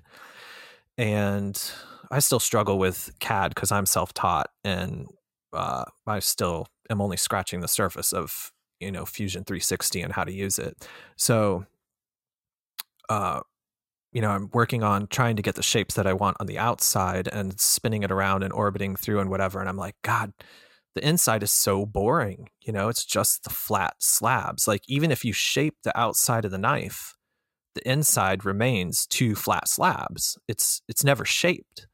So I was like, fuck it. Like, if I run the internal milling out off the edge, then I can have the inside start to be shaped just like the outside is shaped. And then it's more like, instead of a flat slab of metal, it's a wavy piece of metal that was never flat, Questions like that are always the coolest to ask, I think. Yeah. So I started playing with that. On the inside? Yeah, exactly. So I was like, well, what if, and I ran it. So started doing the internal milling and or internal pocketing in the CAD and ran it off the edge. And I was like, oh shit, there we go. That's what I got to go with. And so the blade was still just a normal double ground. I hadn't thought of the chisel yet. And I was just starting to work on the internal milling. So anyone who hasn't seen it yet, the Black Void Opus, if you go in the Instagram feed and you go back and look for the Black Void Opus, it's in there. Look for the videos and the shots where you can see the butt end of the knife. And instead of the insides of the knife being flat, they're contoured. So I was playing with the voids, and so then I was playing with names and Black Void Opus, and then when I was playing around with the blade, I wound up giving it the chisel grind, and so there was no grind on the front, and to me that just kind of like continued the theme of the void. There was no grind on the front, it was void of a grind. And to me, I had never really been honestly a huge fan of chisel grinds. But as soon as I put it on there in the 3D CAD, I was like, oh, fuck, that's going to be a chisel grind. I was like, that's going to stay. That's what it's going to be. And honestly, the response was so funny. Well, for one, I wasn't totally sure if we would go for the chisel grind or not. I had no idea if they would be like, this is too crazy. Like, customers aren't going to want this. Or if they would be like, we haven't done this, so we like it because it's, something we haven't done. The customer response to like photos and videos and whatever was crazy because so many people were so confused. When they just totally bewildered by the design, completely confused by. So when it's closed, everyone is so hung up on, is it centered? Is it centered? Collector centering. I'm like, it's a chisel grind. It's not centered. The blade is centered, but it's a chisel grind. There's only a grind on one side. So when you look at it in the closed position, it looks like it's off to the side. And people couldn't wrap their head around this chisel grind. And I'm like, wait a minute. I thought people knew what a chisel grind was. How is this so confusing to so many people? I don't think people know what a chisel is half the time. Yeah, I think most people understand chisel grind and then have never actually seen a carpenter's chisel, so they don't make the association. They're just like, yeah, of course, a chisel. And I'm like, do you actually know what a chisel is? And it's like, yeah, like a chisel. And I'm like, okay, forget it. I was completely shocked. I was completely shocked. So I can't remember what it was I thought that they would be confused by, but what they were confused by was they thought that it looked off center. And well, so here's the thing I'll say also, since we're talking about this, not only does it look off center to people who, haven't seen this before, to make matters worse, the spine is not the same on both sides either. So that makes it even more confusing. If the spine were symmetrical on both sides, in the closed position, if you're looking just at the tip and you're looking at the butt of the knife, that would look off. But then if you look down at the spine and how it relates to the two flat slabs inside of the knife, then you would be like, oh, it is centered. Well, my flat slabs are no longer flat because I contoured the insides and ran them off the edges. And the spine of the knife is asymmetrical because on one side it's a small chamfer and on the other side it's what is it? It's a swedge. So everything on that is completely messing with your eye when it's in the closed position. And that's a lot of why I like it. Yeah. Like I try to play with construction methods and stuff a lot of times, and I love how the fact that you designed a knife around like playing with perspective. Yeah, totally. Which is that's pretty unique, I think. Yeah, I don't know. I know what you're saying, but I don't think I even thought of it that way, and I don't think I could have even thought to think of it that way, if that makes sense. Yeah, like it's all based around that idea, which is awesome. Yeah. It's like all kind of just messes with your head. It's like you're telling people that they have to let that go. It's like collector centering and this and that and centered and like alignment. Like you just kind of have to let it go with this one. Yeah. The thing is, like, I understand people want the knife to be centered and this, that, and the other. But like with this knife, when you're looking at it closed, forget about quote unquote collector centering, because the blade can be centered and it will look fucking whack. But I don't think it looks whack in a bad way. I think it looks fucking awesome. Yeah, and I guess in a sense, it's probably more centered, being a chisel grind. Mm-hmm. I like the mindfuck of chisel grind. It's like a mindfuck. Mm-hmm. Yeah. Well, you just look at the next time you look at it, look at a spine shot too, and you'll see. Like, I mean, I have 2 videos too, and the funny thing is, I put in 1 or 2 of the videos, I put a description written under the video, and I'm talking in the video, and then I still had questions typed under the post that were covered in the written description and in me talking in the video. Hey man, I made a knife called the Pod, and I made about 400 of those, and I had 2 unique emails. Pretty much the same email, 2 different clients bought it, and they were like, hey, I got this Pod thing, and I love it. It's essentially a 2-inch friction folder. And they both thought the knife wasn't finished. Because it's round on one side. It's sharp. Right. It's like, hey, one side's not sharp. Dude, Hey man, you forgot to finish the knife there, guy. Like the whole, I don't know if you've seen it, but like I've seen it. Yeah, it dovetails in the edge. Like, there's a reason it was chisel ground. So like, dude, like, where do you want me to keep grinding that thing? But I was like perplexed to myself. I was like, what? Like, oh, what I love it. Like, I messed it up. When you make some that quantity, you get some unique messages. When you start like getting like it was like 350 units or something like that. And I was like, really, guy? Really? And it happened twice. I was like, really, guy? That's hilarious. Yeah, I'm like, oh yeah. Like, I still got to grind it down to nothing.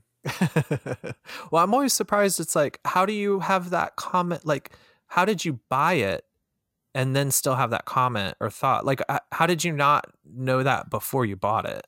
Do you know what I mean? It's not like a $6, like, oh, I'll just throw that in my Amazon cart. It's like, right. Which I'm actually doing at the moment. That's part of the thing that's hard is, this, everything turning over so fast, this immediacy. Everybody wants everything so quick. And the attention span is so short. Everybody's ADD, it's just like everything flying by so fast. It's like, it's people, they miss details real easily. And it's also like, I see that a lot. Yeah. I think about it too in terms of designing, like how many designs come out each year is just crazy. And then how fast the new design is old, it's just crazy. That's why I've cut back, quality over quantity. Yeah. Well, I mean, I agree. I think so as well. I don't think of it in terms as like me trying to keep up with it. I'm always just amazed in terms of, the mass mentality of this just kind of, ADD, the way that we've all gotten more ADD than many, many years ago. I mean, there's also, so I think from a different perspective, I think there's 2 sides to some of that or to some of those coins, which is, Nick and I were talking about this earlier today, but essentially like we're also, and not for the worst, but we're also teaching collectors and the market how to better, I hesitate to say emphasize, but like to look at knives under jeweler's loops, and really understand the process of manufacturing and machining to the point where, like, not that we as an industry would want to go back, but just that everybody has become so retentive about every, minutia of the knife that it's just to a point they apply that to every product at any price at any level. And I honestly feel like at some point it becomes a little ridiculous because it does.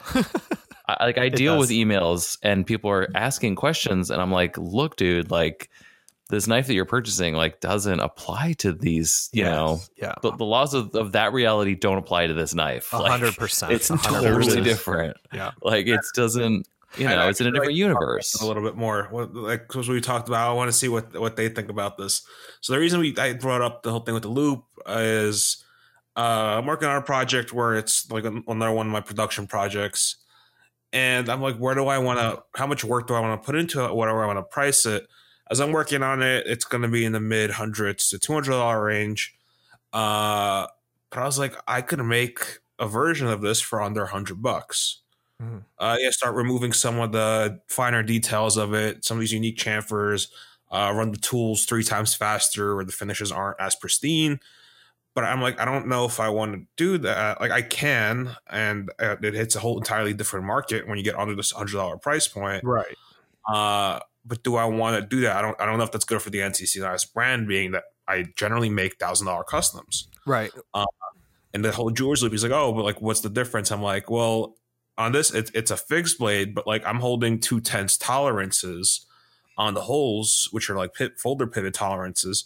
He's like, well, why do you need to do that? It's a fixed blade. I'm like, well, when I do operation 2 and I flip them over, if my hole tolerances are on the money, that means when I flip them over, the positional accuracy is on the money, and like the little 10,000 chamfers are perfect. And like I'll show you many examples at shows where the chamfers from side to side are usually, for the most part, happens on my stuff too. I try the best to keep everything in spec within the fixture tolerances for it not to happen. And you'll see a bigger chamfer on one side, a smaller chamfer on the other side, or like a cockeye chamfer, stuff like that, where I try to avoid it, or I could care a little bit less about it and not try to hold 2/10 tolerances on a fixed blade hole.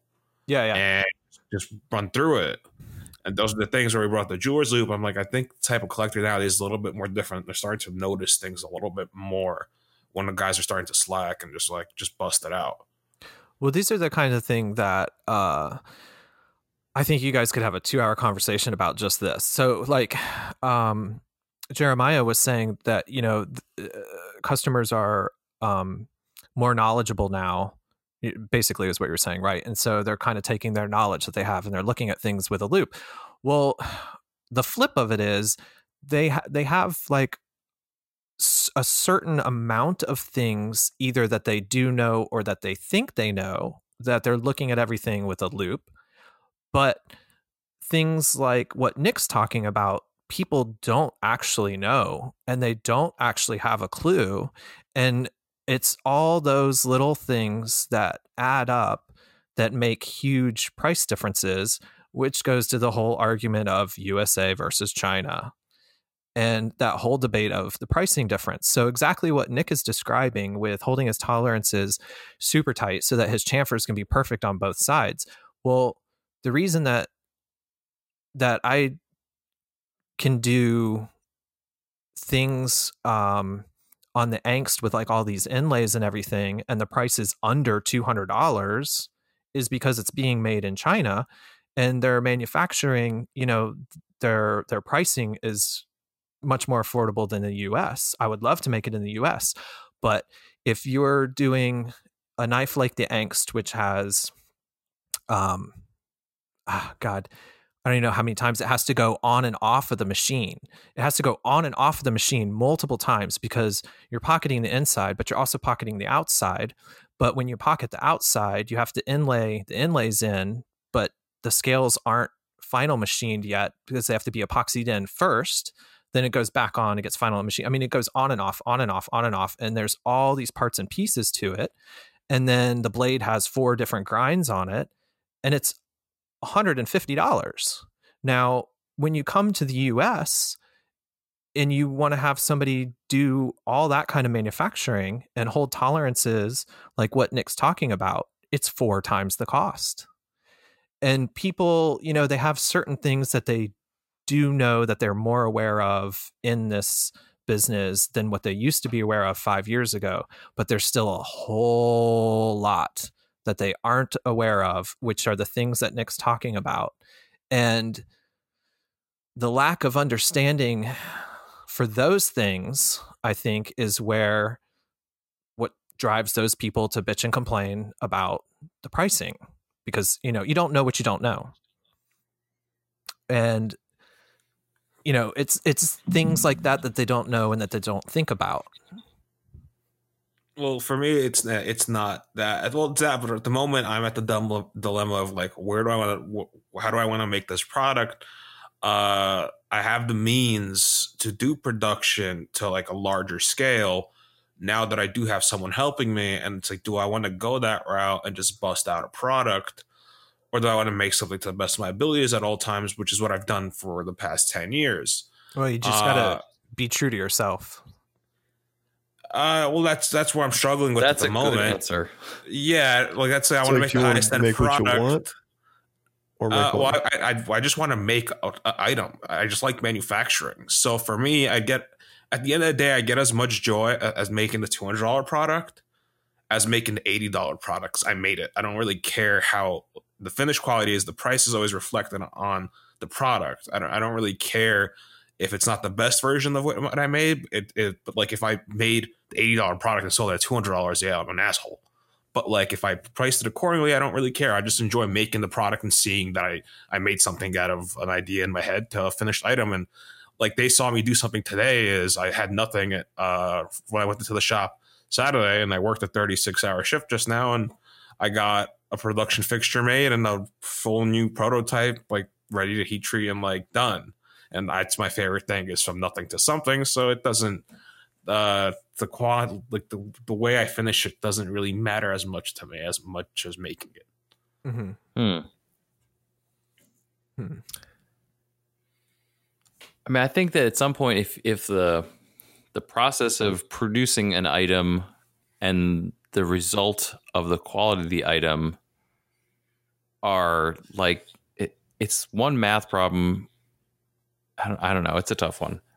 Oh, it's a tough one. It's one I've been pondering for a while. For the item, I don't know that you're ready to talk about it, but for the item that you're making, I don't know. No, not yet. Yeah, you know what it is. That's why I'm like just kind of talking about what it could be. Let me take that and run with it a little bit. Justin, you mentioned the blatant. Obviously, it's cheaper to make in China. So I mean, I wish it wasn't. Sure. Yeah, no, but I mean, do you think that you are pushing your designs to a point because you know that there is no limit to the production? I mean, like the design is the manufacturer kind of thing. Wait, what? So the way you're designing in a way there's no boundaries to your designs. Yeah. So in my shop, I'd like to think of myself as a knife maker and designer, but the reality of the situation is I'm doing a lot more designing than I am making. In my shop, I just have very basic, a small Grizzly manual mill and a surface grinder and a 2x40 or a real grind, 2x72 grinder. Just, basic manual. So I can build knives and I enjoy building them. But when I sit down to design,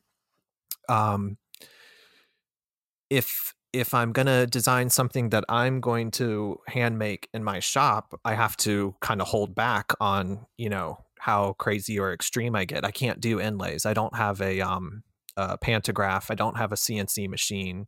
So if I'm going to do something that has inlays, there's no point in me working on that design that has inlays unless I'm going to try to submit it to be a collaboration. So for me, the collaborations are awesome because, I can be really creative without holding back. Because I know that they can they can do these things that I can design that I can't do with the tools that I have in my shop. I mean, especially when it comes to the inlays and stuff, it's wild. I mean, there's no reason to, I don't know. It's crazy how they can do all that work for that price. I mean, obviously we're all in that same absolutely. boat. And that's the other thing. It's like, there are still people who complain about the price, which is fine. I mean, I can't afford to buy $150 knives all the time. I have no money. I barely scrape by. And so I know $150 is a lot of people, or a lot of money for a lot of people. But there are still people who complain like, that's so much money, blah, blah, blah. And it's like, well, okay, $150 is a lot of money. But if you sit down and think about the amount of machine time, and that's what I was saying, like there's 2 scales. Each scale has 2 different inlays. All of those have to be machined separately, and it has to be machined twice, and it has to be machined together, because it has to be machined separately for the outline. It has to be like, basically you would rough machine the scales, perfectly machine the pockets, rough machine the inlays, but perfectly machine the outer diameter of them. So you got to make all those different parts, take all of them off, epoxy them together, put them all back on the machines, and then finish machine them together. And it's got the pockets on the inside, and the blade on the angst has 4 grinds and 2 fullers. A normal blade only has 2 grinds. This thing's got 4 grinds and 2 fullers. I mean, that is a lot of machine time, and that's a lot of machine work. Machine time costs money. Like Nick was saying, if I, cut down the number of chamfers, that's going to cut down your machine time. If I, change the feeds and speeds, you cut faster so that it's rougher, that's going to cut down the machine time, that cuts down the cost. So, people don't sit there and look and consider how much machine time is in this. And I honestly thought that those angst were going to cost way more money than they cost. I'm so happy that they got those at that price point that they did. I think it's absolutely amazing. And with S35VN steel, I mean, it's not a cheap, crappy steel at that price. And see, I hate that too, because that's the same thing as, like, we have taught people that things from China, made in China, should just be like, you shouldn't even think about the price. It's like $5. Like, don't even worry about it. So when it does come to something like that, where it's like, no, man, like, any country that this is produced in, there's still a lot of work into it. You're not getting a cheaper product here. It's the labor dollar that we're arguing over. The labor dollar is cheaper, not the actual thing. Like, the S35 costs the same thing. The micarta, okay, well, that might be a little cheaper, but in any case, it's all fairly relative. But what we're paying less for is the labor dollar, not the product. Exactly, you're correct. You're paying less for the labor dollar. People also, as we got bigger and bigger, and as Kaiser was doing more and more collaborations, and I think of Kaiser kind of starting, in my mind, Kaiser kind of starting this whole thing a little bit. I think they were doing more collaborations a little bit earlier. Yeah. So when they started doing those collaborations with Matt C, they were also working at that same time with Ray Laconico. Sorry if I'm saying his name wrong. I think they were both working with them at the same exact time. And so with those 2 big names way back then, they were kind of, and then at the same time taking on Matt Degnan, and then shortly after taking me on. So they took on 2 big names, and then they took on 2 people who were small names right at the same time, and they had this big push. Well, that sort of was taking off and was doing well, and Kaiser was listening to Matt C and to Ray Laconico as they were both saying, you need to change to this, you need to do this different, you need to change to that, you need to do this different, use ceramic, use the black ceramic, this white ceramic that doesn't work, don't use that for whatever reason, blah, blah, blah. And they were listening, and they were making changes to make it better and to make the product better.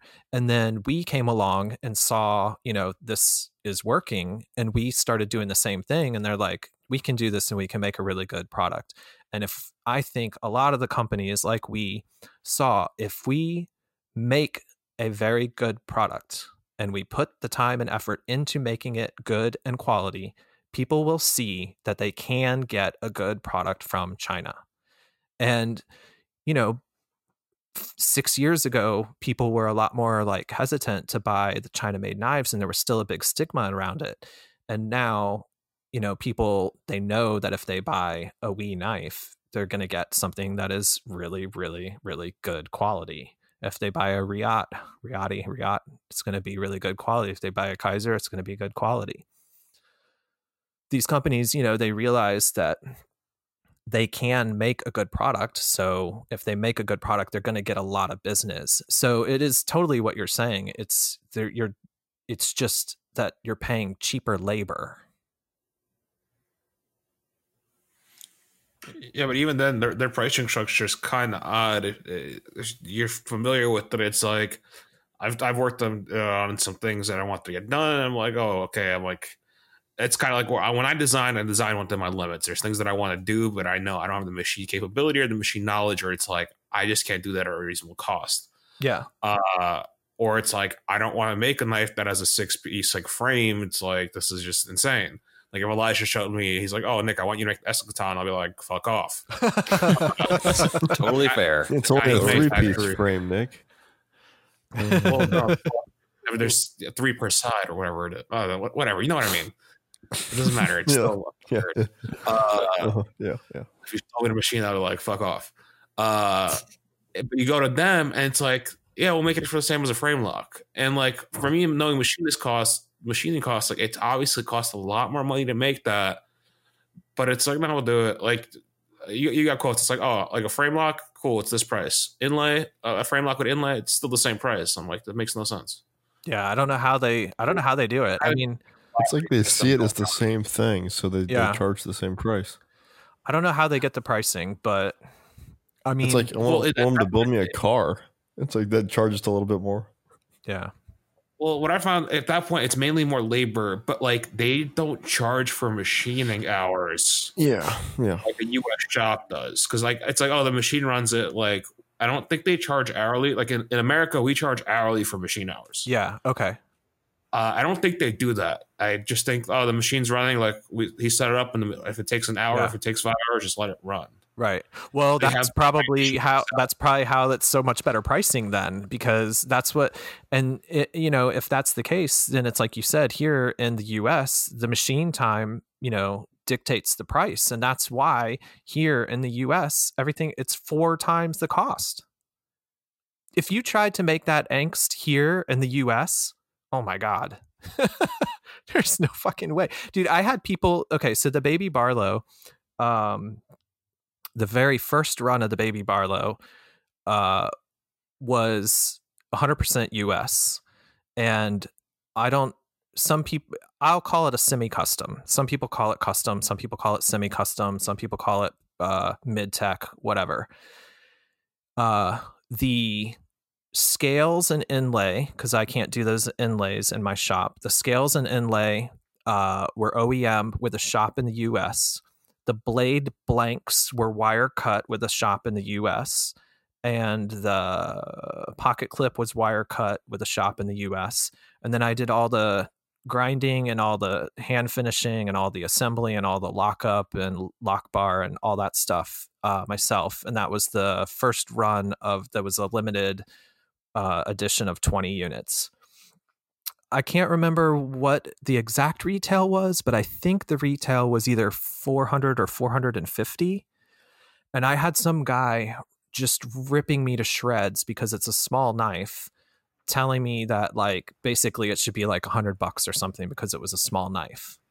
I get that every week. Like literally out of the 4 models I'm making right now, 3 of them are under 2.5 inches. So yeah. It's an email I kind of get. Like, I'm like, if you're asking me that question, life's not for you, my guy. Yeah. But I was thinking about with shops in the US, it's way more expensive. It's 4 times the cost. Insane. What were you going to say? I remember when you were talking about this, when you first got it off the ground, and it was like nuts. Yeah. I mean, comparison on prices. And the other thing, like we sold them for either 4 or 450. And I mean, I shouldn't even say this, but just to put this into perspective, I lost money on those. I literally did not make a single dollar. Yeah, because he went with EDM, which is very overkill, I think, and like the most expensive service you could get done almost. I had to go overkill. I was going overkill. I don't know, like, why did you need to eat? Like, you didn't have to EDM the pocket clips. No, you know what? I don't think I EDM'd I'm sorry, I said EDM on the clips. I don't think I EDM'd the clips, but they were CNC cut.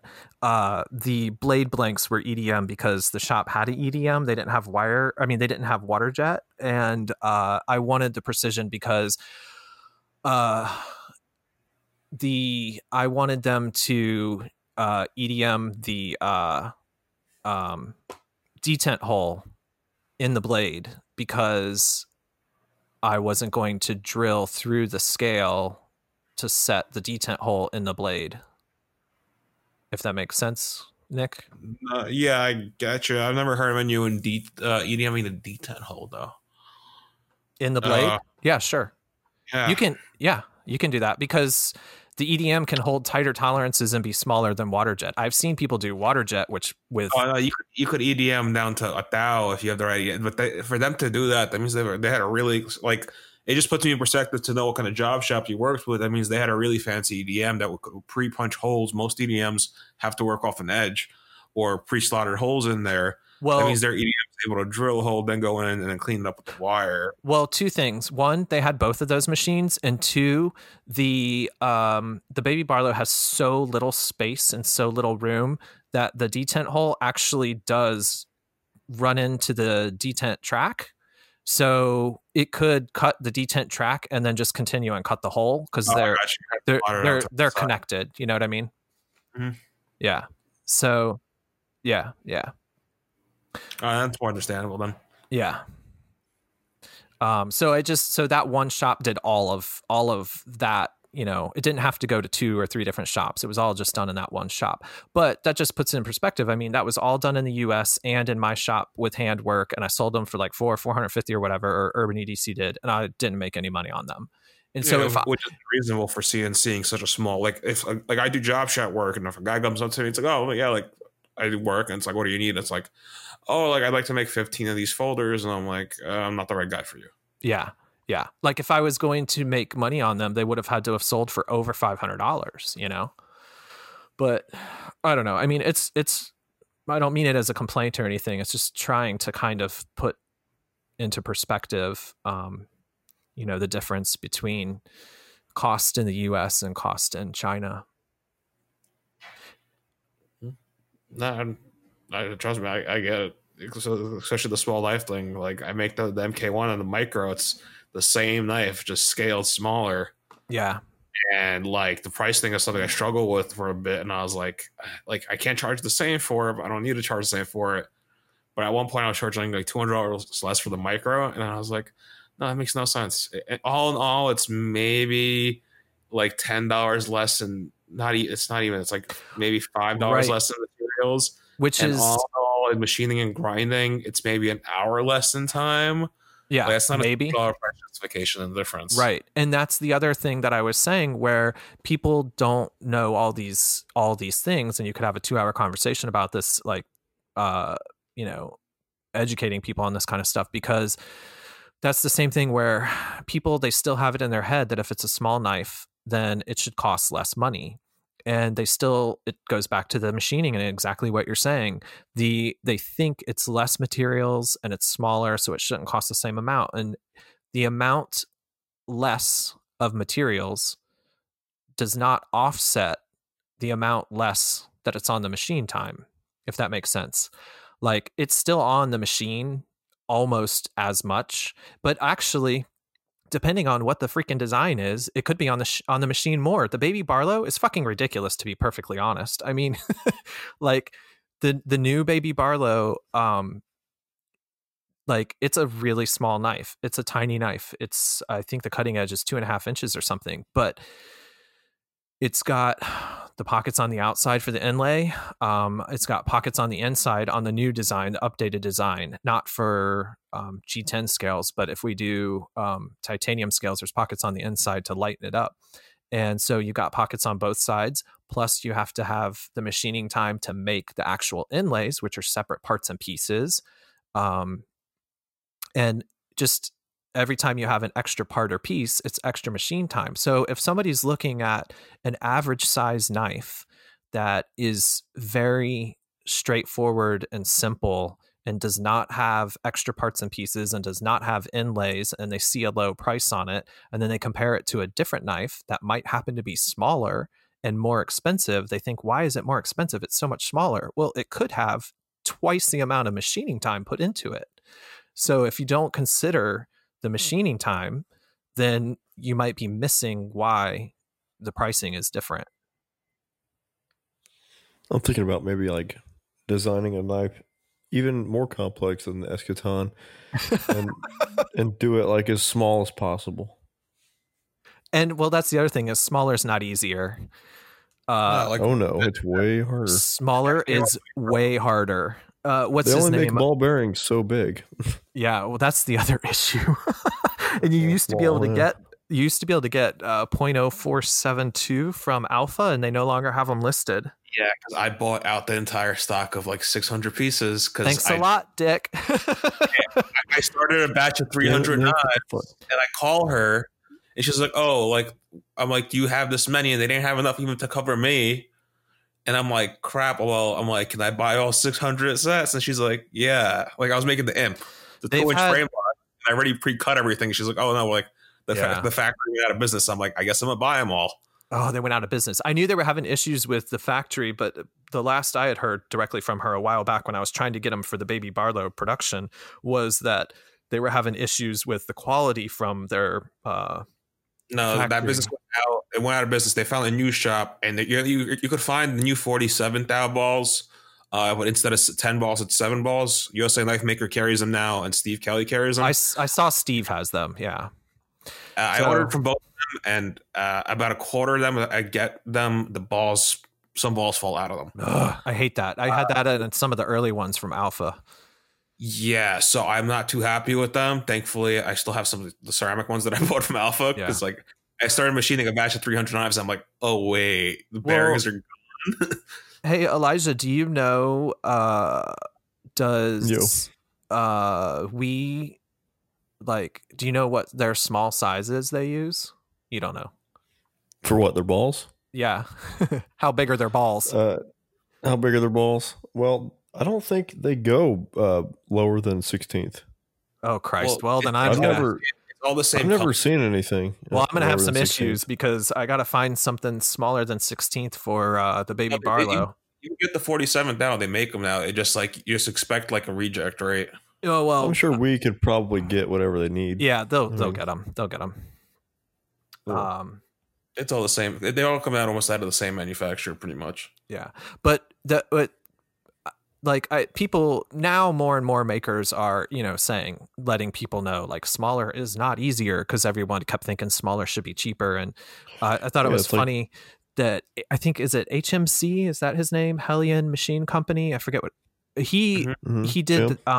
Jim? Jim. He did a video where he was talking about his smaller version that's going to be a production knife, and it was perfect. He was like, he's like, I really love the knife. I love the smaller scale down size. It's awesome. He's like, I thought I was going to enjoy building it. He's like, I just hate building it. He's like, I love the knife. I hate building it. Scaled down. It's too hard, like being that size. And I'm like, exactly. It's harder making a small knife. You have less room for error, literally less room for error. I'll put it this way. Everything gets smaller to where like a guy like me who has large hands, I have to still grind a 2.5-inch version of like the micro's 2.5 inches long, but it's still a 6 bevel compound ground knife. Yeah. And like, how many people do you see grind small knives like that are compound ground? The first batch I did was, usually I do batches of 80 in my MK1s. I did a batch of 35, and like it was, like I said, it was $200 less than MK1. And like I did 35, and I was like, I'm done. Like this it sucks to grind. No. And like I was losing money. Yeah. And now I haven't made it in like almost 4 years. And now I'm about to do a batch of 50 of them again. Like I made them $100 less, a little bit more reasonable. But at this point, I've raised the price of the MK1. And like the processes I have are just a little bit better to where like I could bust the grinds out a lot easier. Yeah. But yeah, like who grinds 2.5-inch compound grinds and enjoys them? And especially it's not like a lot. I'm going to do 60 of them right now. Yeah. your hands start cramping up. It's not like I just do it because it's fun to make a small knife.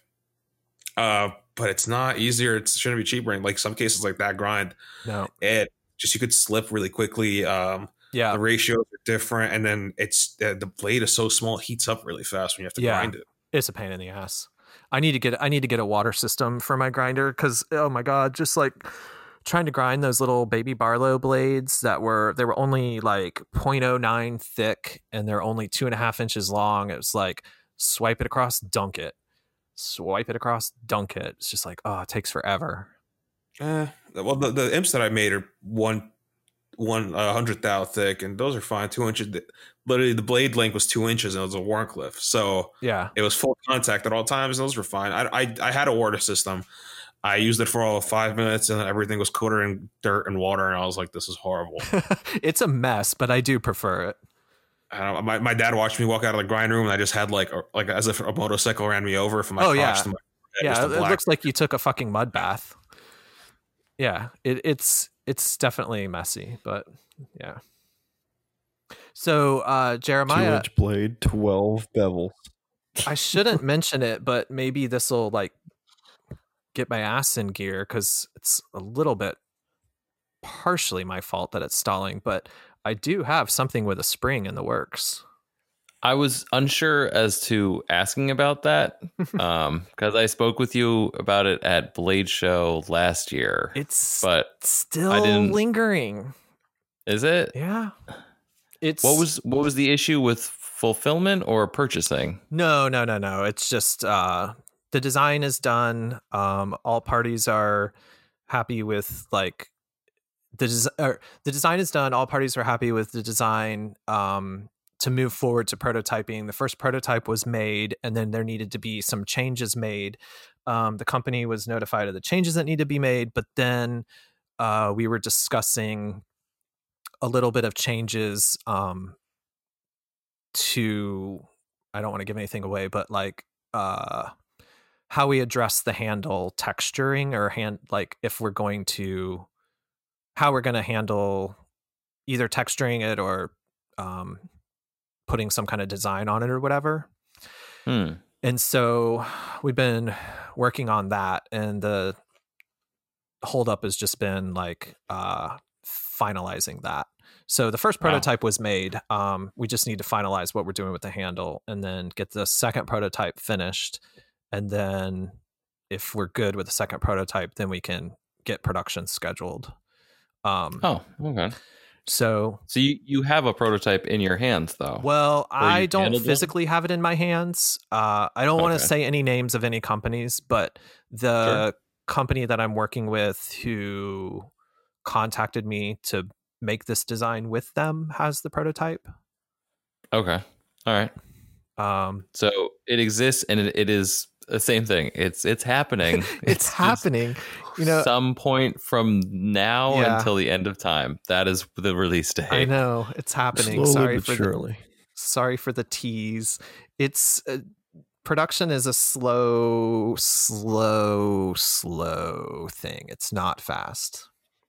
I mean, have you talked about the project outside of anywhere else? Probably only you and Elijah, and maybe one or two other friends that I DM knife designs to before they're shown publicly.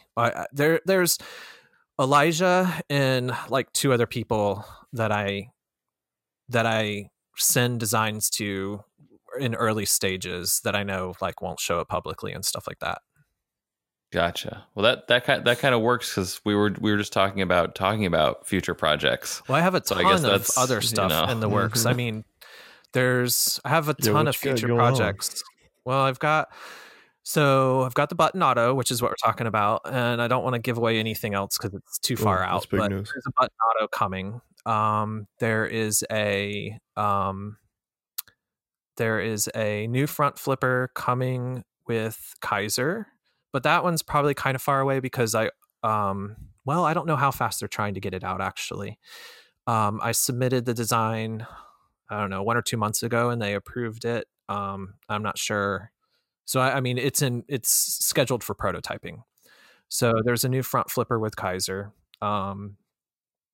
There's a new integral design with We, my first integral. I think I've shown you the designs. You're gonna Elijah. have to DM me that like right now. No, I've shown it to you. I've DM'd it to you. I think I Do you may have remember? seen them. No, because this is again one of those things where, well, I haven't seen yours, but you've seen mine. Sounds a little kinky. Elijah, this is the one where I told you I was doing an integral. Actually, goes to an interesting point, but oh shit, yeah, I've seen that. I think out of G10 and carbon fiber rather than an integral out of titanium. So there's no titanium. I mean, it has liner. It's an integral G10 or integral carbon fiber with the liner for the lock, but the body is integral. So you don't see any lock bar cut on the outside like you would with an integral titanium frame lock. And you don't see any construction screws except for the pivot. Yeah, I tried that 6 years ago. I split it though. I got the spine a little too thin, and I never tried it again because I didn't have another piece that thick. And I spent a shit ton of time slotting out the carbon fiber, and I didn't want to do it again. Mm-hmm.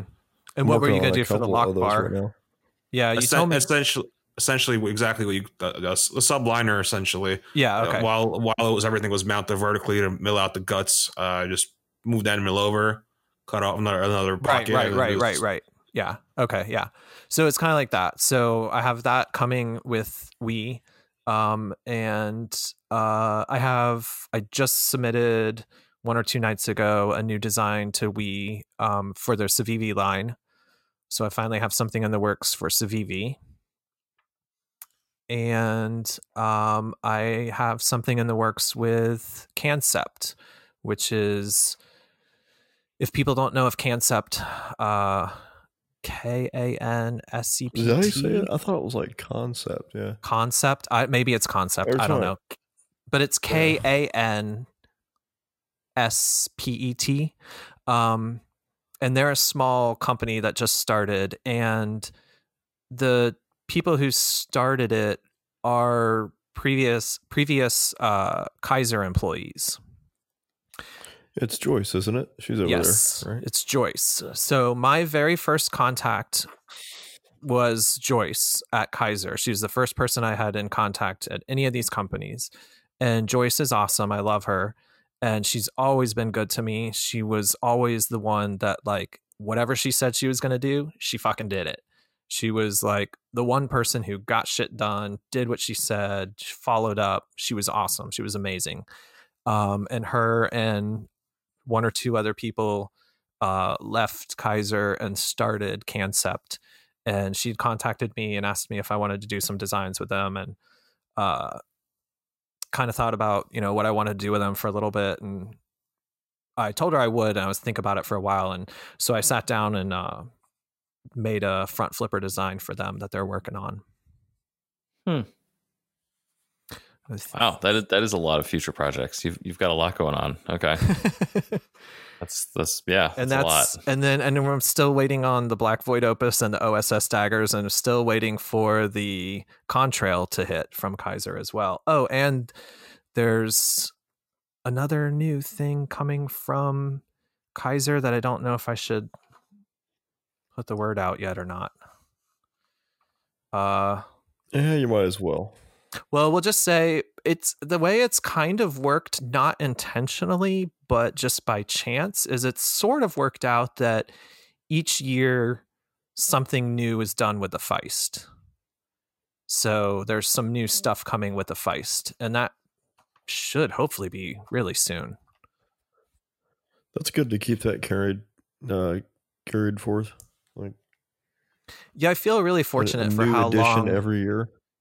Yeah, I feel fortunate for how long it's, the Feist has been going, and that, how long it's kind of been growing, and that we've been able to, do a new profile. It has shelf life. Thank God, knock on wood. I mean, I feel very fortunate for the shelf life that it's had already, and I feel like it still has a little bit to go. And with some of the stuff that that's coming, I think it will only help it. There's a little bit of updates coming, and there's a new Blade profile coming. Oh, nice. Yeah. Okay. So some people who might have had certain small complaints here or there, they might want to check it out again when some new stuff comes out. Just saying. Just saying. Just saying. Yeah. All right. Right on. Well, damn. Okay. That's a lot happening for the future, for dates yet untold to be released. Yeah, I don't have any dates for any of it. Nice. That's consistent. I like it though. Okay. We didn't have dates before, and we sure as hell don't have dates It's now. like the answer that nobody wants to hear, but at least I'm consistent. Yeah, that works. Sorry, guys. That's I mean, it all sucks for me too. I mean, I literally don't know when I'm fucking seeing any of this shit. So, like, I'm in the same boat. It's not that I know and I won't tell. I literally 100% don't fucking know. Totally fair. We get it. No one's gonna hold it against you this time. But in reality, When you do see it, No, I really oh, don't. is it so good? I really don't. but you know. Yeah. Good Oh, times. Elijah, you have to send me those integrals. You never What's showed that? me. I showed you mine. You didn't show me yours. I showed you mine. You didn't show Well, me the yours. one you've That's what she seen said. is the. Is it an used to be integral? the nostrum. Yeah, it was going to be the millet one, remember? But Yeah. they kind of disappeared and Oh, fell off the earth. He'll send it But, over like a month. maybe that goes way back. Yeah, it goes way back. I mean, this thing's like 4 years old.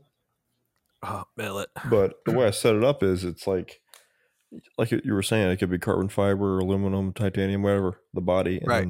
then, because the mech is screwed on. It's an So insert line. I had wanted to do a integral carbon fiber for a really long time, and Owen Wood showed back up for a second. The Suru by Vox. It's not an integral. The Suru, it won, I think, design award for Fox knives. It's a Vox design. I think it Yeah, won. it's like a short, wide knife. Yeah, I think it won the Blade Show Award last year. And he did carbon fiber scales, and the lock side is carbon fiber with the carbon fiber lock bar. You guys aren't aware of that one? Yeah, like it won. No, I'm Yeah, worried. it won best the overall design or something for being an all carbon fiber frame lock. Yeah. So I think, and I don't want anybody to take this the wrong way. I have absolutely nothing against Vox. I love his work. I think he's an awesome guy, and I think he does awesome work. But that's not the first time that's been done. The first time that's been done with, and I'm not saying he claimed that it was. I don't think he said that. But the first time that somebody did a frame lock with the lock side being carbon fiber was Owen Wood. Owen Wood is one of those high-end art knife makers who does really incredible, beautiful work. And he had posted some images years ago. But they're on his Instagram if you go way back into his Instagram. And instead of it being an art knife, it was kind of his attempt at sort of a tactical knife. And I think it didn't really take off, and it didn't really catch on because it just, the aesthetic of it wasn't his art knife thing, and it wasn't really catching people in the tactical world, so it just kind of fizzled. But it was carbon fiber lock bar. And as soon as I saw him do that, I was like, oh my God, this should be an integral. Like, why is it two slabs? It's carbon fiber. Just mill out the middle, make it an integral. Of course, there's a whole bunch of issues of trying to get like the internal pockets for bearings and stuff like that. But so I reached out to him, and I was like, started talking to him about it and asking him if I could do it as take that idea and make it an integral. And he was like, oh my God, well, thanks for emailing me and asking me. He's like, yeah, that would be awesome. Just, call me or just give me credit for, this idea or whatever. And I think he had even said that he submitted it to Blade magazine, see if they would do a write-up on it or something, because he hadn't seen it done before, but they didn't do any write-up or anything on it. But then I just kind of lost interest. I actually started to build one, and then I heat treated the blade and I snapped it, trying to bend it straight, trying to bend a warp out of it. And then I lost interest in it because I wanted to strip away as much junk as I could and make it as clean as possible. And so if I was going to make it integral, then I wouldn't have the construction screws that are holding the scales together on the front. I would only have the pivot screw on the front, and then just the screws holding the lock bar insert on the lock side. But then I just kind of lost interest because I was like, well, I still have the lock cut. Then you have the lock bar screws. Then you have the screws holding the pocket clip. How can I make this cleaner and cleaner and cleaner? And so then that was how I came to the idea of what we were saying with the integral G10 or integral carbon fiber with just the liner on the inside, instead of the lock bar cut out of it. So that's one of the ones that hasn't been seen yet. That's coming with Wii. Gotcha. The integral. That's the pretty integral exciting. body. To see that. The integral body. I guess that's going to make. That's going to make 4 CF integrals that they're going to do, because I'm thinking about like throwing them a couple designs like that. Yeah, that's what you were saying. I think whatever one you might have shown me must have been an older one, because I don't think I've seen the ones you're working on now, unless I just forgot. I'll shoot over the new stuff.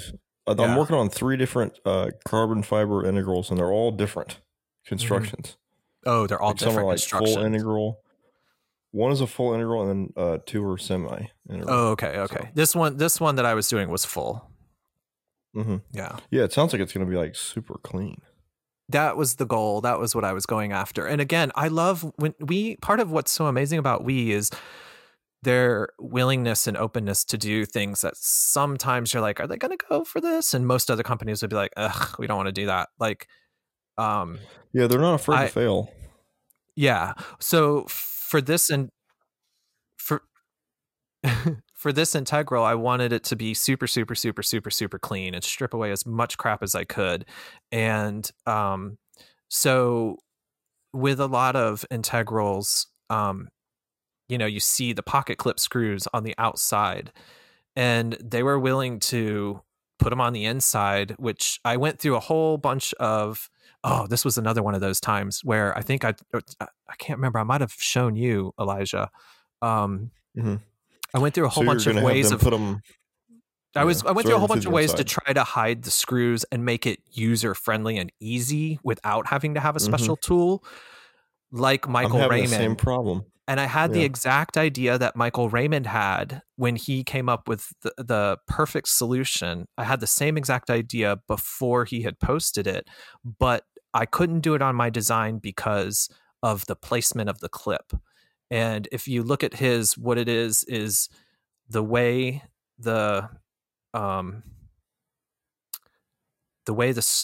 you can take a regular Torx and just drop it in between the scales. Yeah, the clip has like a pin. Yeah, it goes like a pin that you press in.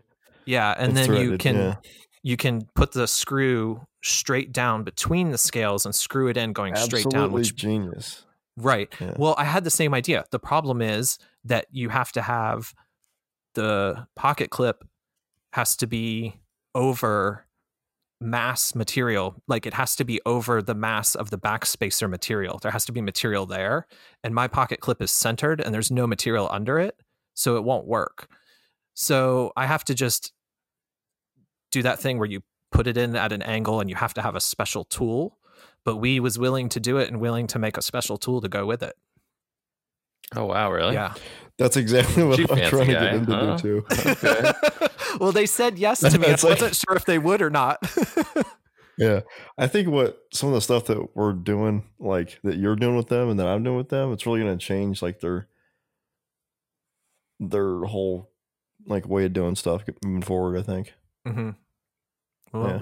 Well, I think, exciting. I mean, yeah, we'll see. Hopefully. I mean, I think, yeah, I think it's good that they're willing to just not be afraid to try stuff that, is outside of what you see every single day from every other production company.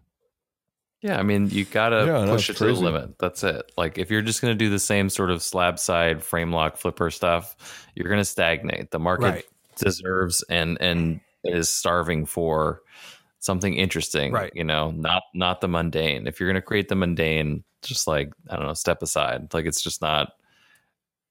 Yeah, nobody cares. Well, I think they were smart to be willing to do that, and they're smart to like make sure that they do it well. So people get excited. I know, it's gonna be a slight pain in the ass for the assembly, because like if you're thinking what I'm thinking, it's a tool, a lot like what Stan Wilson uses, that has to go in there, you know, and go in from the side and screw it in. But I mean, but it is a little bit. But here's the thing with my design, there's only